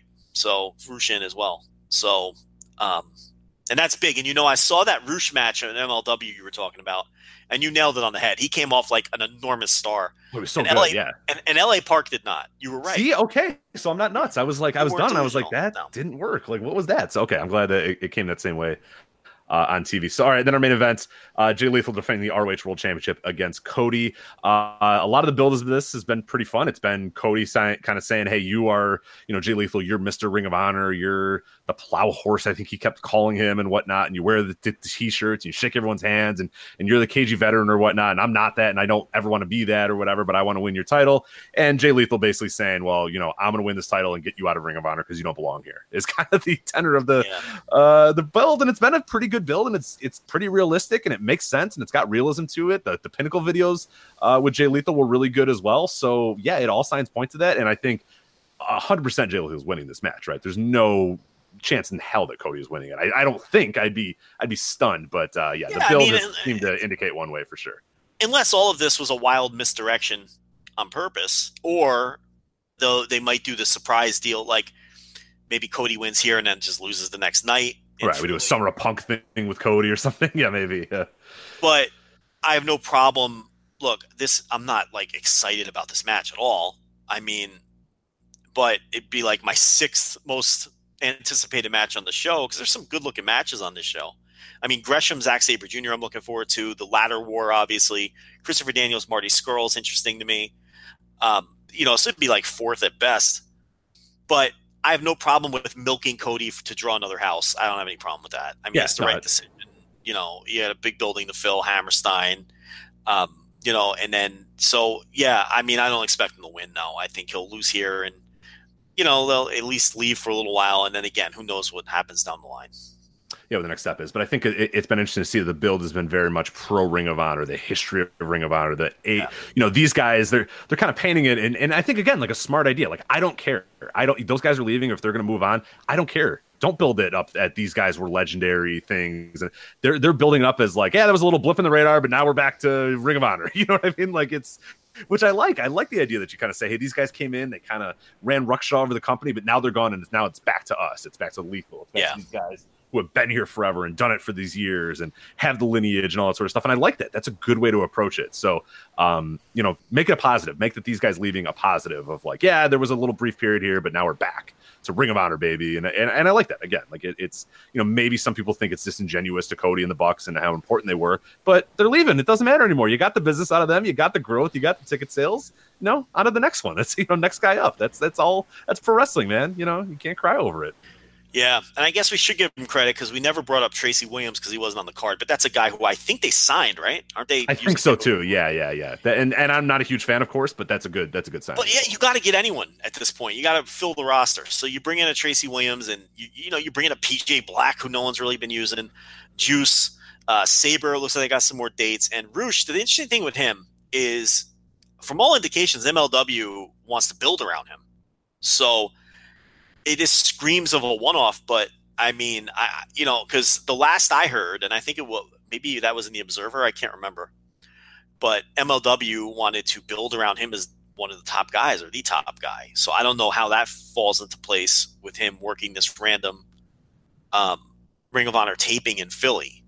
So that's a bit odd, but you can see effort there in trying different outside the box names and signing people, and it's not cheap to bring in Roosh and Zack Sabre Jr. And I suspect that, with as little as PJ Black works, he just isn't interested, or he's very expensive, or both. Yeah. A lot of times people who are very expensive aren't interested, and that's why they're expensive, but so there's effort there, but it just reeks of panic button effort. Where was this effort for the last 2 years? Right. I don't know. Everybody saw it. I don't know. Yeah, they didn't listen. They didn't listen to us for sure. We've been saying it since 2014, for God's sakes. Always got to be ready. They hurt us too. Believe me. Yeah. Believe me, they hurt us. All right. So, Joe, we're running a little low on time. We can't go the full 3 hours this week. How quickly do you want to do this TLC preview? Because I don't know. We can do this. We can nail this. We can do it. We got it. I know you we're not even wanting to talk about this at all. Let's do the old school 1 to 10. I mean, let's go old school on it and have some fun with it and get the hell out of here. How about that? Sounds perfect. Okay. You want me to do it? Okay. All right. Rey Mysterio, Randy Orton, chairs. Now, this might take a while because there's 19 matches. I was going to say, that won't go any quicker. Rey Mysterio versus Randy Orton in a chairs match. Now, as you know, Rich, these two men have been feuding for years and years, and it has been based around chair attacks to set up this stipulation. Of course. I'm already annoyed. We've been talking about it for a minute. I already hate it. Yeah, why are they having a chairs match? Well, tables, ladders, chairs, and stairs, Oh, because it's that time of year on the calendar where you have to have a stipulation. Oh, I see. Okay, I understand. Chairs match. So I'm sure this will be super heated because of that. Yeah. I don't give a shit about Randy Orton at all, nor do I really care much about Rey Mysterio, if I'm being completely honest. So I'd give this a solid 2. I'm just slapping a 0 on it. Don't give a fuck. Buddy Murphy, Cedric Alexander, Cruiserweight Championship match. Listen, I think it's the wrong time for Buddy Murphy to lose. I think that they've told a nice little story here with Ced, working his way back up. He beat Tony Nese this week. But it's time to start the slow build to WrestleMania, where Mustafa Ali defeats Buddy Murphy for the title on the pre-show of WrestleMania in front of 98 fans who have managed to get into the building. I think that's... While it's snowing or something. While it's snowing. I think that's where you're going here, so I don't think Ced should win. So I just want to make that clear. I think Buddy Murphy should retain. Normally with these matches, I don't care who wins because it really doesn't matter. But in this one, I think Murphy should retain. But I am looking forward to this. I watched the show every week. It was really good this week. I would put a 7, and I would have gone higher if it wasn't on the pre-show of a main roster pay-per-view. If this was just on the weekly show or something, I'd go higher, but I'm going to go 7. Okay, yeah, I'm about a 6 or 7 on this too, just because I know it'll be awesome. It's probably going to be the match of the night as well when we look at the rest of this card. So I'm looking forward to that one for sure. You're not going to watch Mr. Pre-Show hipster. I might have to watch it for this one because there's not going to be a whole lot else that I really like on this card. Speaking of not like, Natalya versus Ruby Riott in a tables match. Well, will the table have Jim the Anvil Neidhart on it? We don't know. Probably. 0. I'm at a 0. Yeah, that's a 0 from me. I don't know how anyone could possibly care about this. And the Jim Neidhart stuff. Yeah. It's cringy. It's cringy as fuck. Is it too late to get it in a New York 64? Is it too late? I don't know if it's in there yet. Yeah, I don't know. We will cover the New York 64 at one of these points pretty soon. Maybe next week will be a good time for it. Triple threat tag match for the SmackDown tag team titles. It's the Bar versus the New Day versus the Usos. If that rap battle didn't get you in the building, Joe, nothing will. What do you think about this match? Yeah, I mean, it's fuck this company. 0. It sucks. Like the New Japan 3-way. We can't get away from these tag team 3-ways. So, yeah, I don't give a fuck. Yeah, it's 0. There's some good wrestlers here, so I'll give it a 2.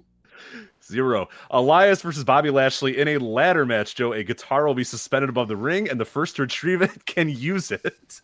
Well, I'll tell you this. 0. Fuck this company. When I think ladder match, I think Bobby Lashley and Elias. That's what I think. That was on a whiteboard. They said, we need a ladder match, guys. Who do we have left on the card? I got it. Elias and Bobby Lashley. And it's a ladder match where they get a guitar, and then the guy who gets a guitar can use it. What's stopping the other guy from stealing the guitar and using it? I don't know. Does he get DQ'd? Is there any reason that because say Bobby Lashley gets the guitar first? Is there any stipulation like Elias? What happens if he touches the guitar? It's an immediate DQ. Do we go? What is? I feel like what's probably going to happen. Stay with me here. Someone's going to grab the guitar, and then the other person's going to get the guitar, and then they're going to use it on them, Joe. Well, here's the possibility that might happen, even though the stipulation indicates huge possibility. Here's a huge possibility, but you're missing something huge here. Okay, I don't think Bobby Lashley can climb a ladder. Leo Rush is retrieving that guitar. Okay? You're right. You're right. Leo Rush is retrieving that guitar for Bobby Lashley, and he's using it on Elias. So, but look, we might get a crazy Leo Rush spot, and I do like the Drifter. So. I'm gonna go 4 on this one. I'm gonna give it a 3 because it's kind of perverse. I was joking about the 0. I'm kind of have a perverse interest in this one just because it's gonna kind of be a disaster too. So, Finn Balor versus Drew McIntyre. The recently Drew McIntyre had to eat a loss to Dolph Ziggler so he could get his win back this past week, but now he's back and now he's facing Finn Balor. So the win streak restarts. The undefeated streak restarts. If anyone should be trading wins, it's the guy they want to push to the top. Fucking idiots! This fucking company. What? Then he wins it the next week. Why did he lose? And why is this one a singles match? Where's the stairs? This is a perfect spot for the stairs match. All right? God damn it! This one is just a singles match. Just this one. I don't know. How long is this show? Oh, we're only halfway through. This is a 2. I don't know. Just fucking move on. Give a number. Just give a number so we can move on. 4. 4. Okay. Becky Lynch, Charlotte Flair, Asuka, triple threat tables, ladders, chairs, and stairs match for the women's championship. Asuka should come to the ring with a giant fucking sign taped to her back that says "Pin me." Asuka playing the role of Chase Owens in this match. Look, I understand. Look, here's the thing: Lynch and Rousey is the money match, right? So to who? Though? What? To us, yes. To the world, yes. Just work with me. I'll work with you. Okay, please work with me. Yes, Joe. Yes. So Lynch and Rousey is the money match. So what's the problem with doing Lynch and Flair again? Like, you could. Why can't it? Why is Asuka in the match? Is my question. Why can't you just do Lynch and Flair? He's got to protect Charlotte Flair for that Rousey match after WrestleMania. If you want the real answer.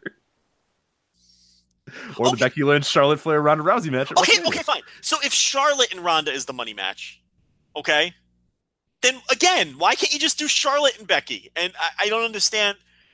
Are they protecting 2 money matches? Are they really thinking that forward? Is that what it is? Okay, that must be it, Maybe. Right? Yeah, so probably.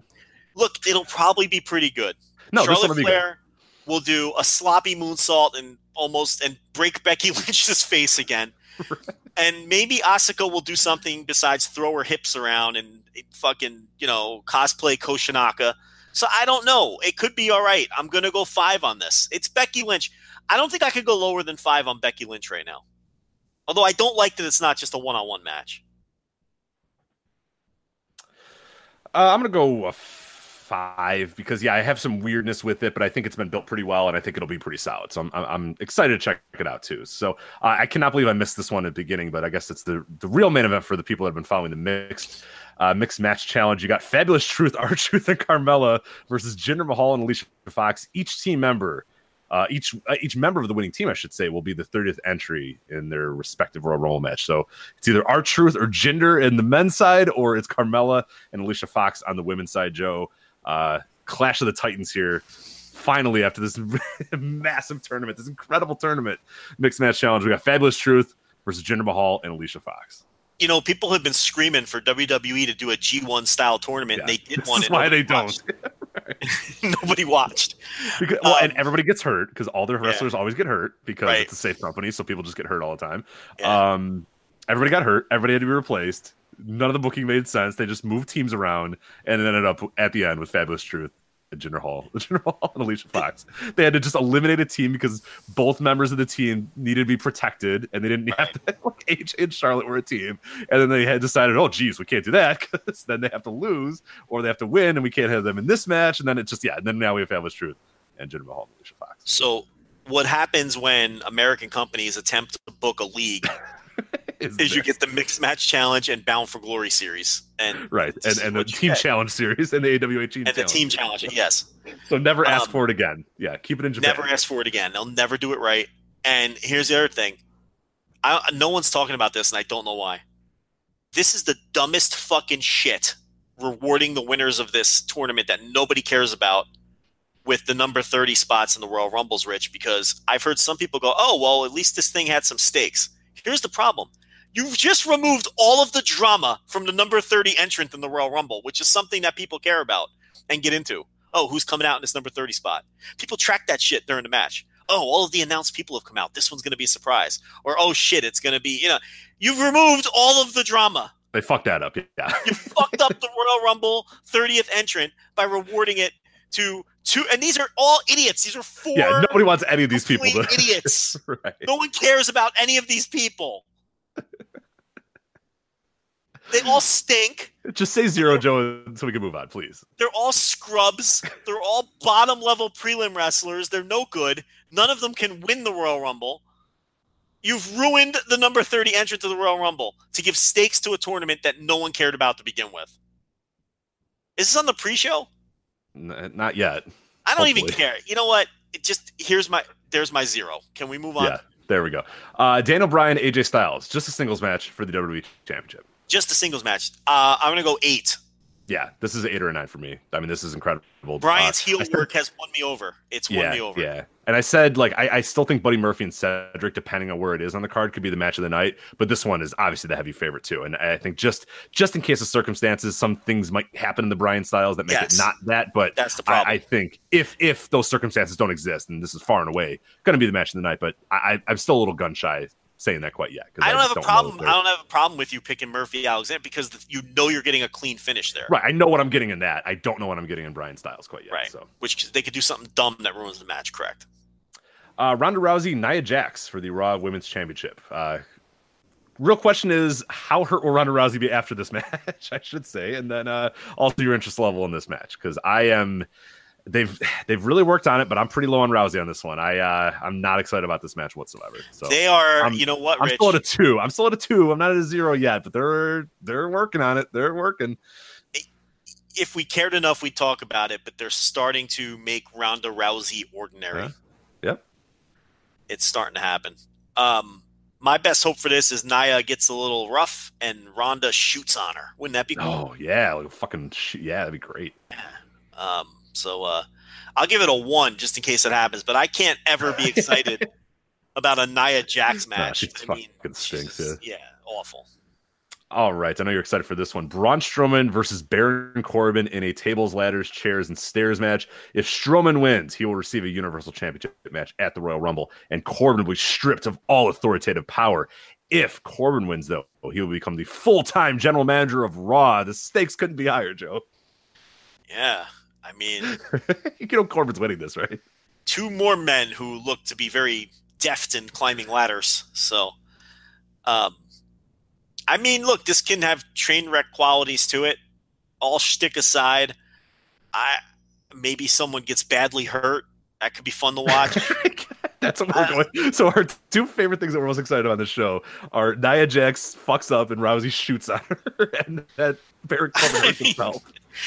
I mean, I don't know. I mean, Baron Corbin's not. I mean, is he willing to take some Kevin Owens like giant bumps off for 30 feet off a? No, I don't think so. That's why I don't think it's gonna be very good. Like, I don't think he is, because he's not a good wrestler.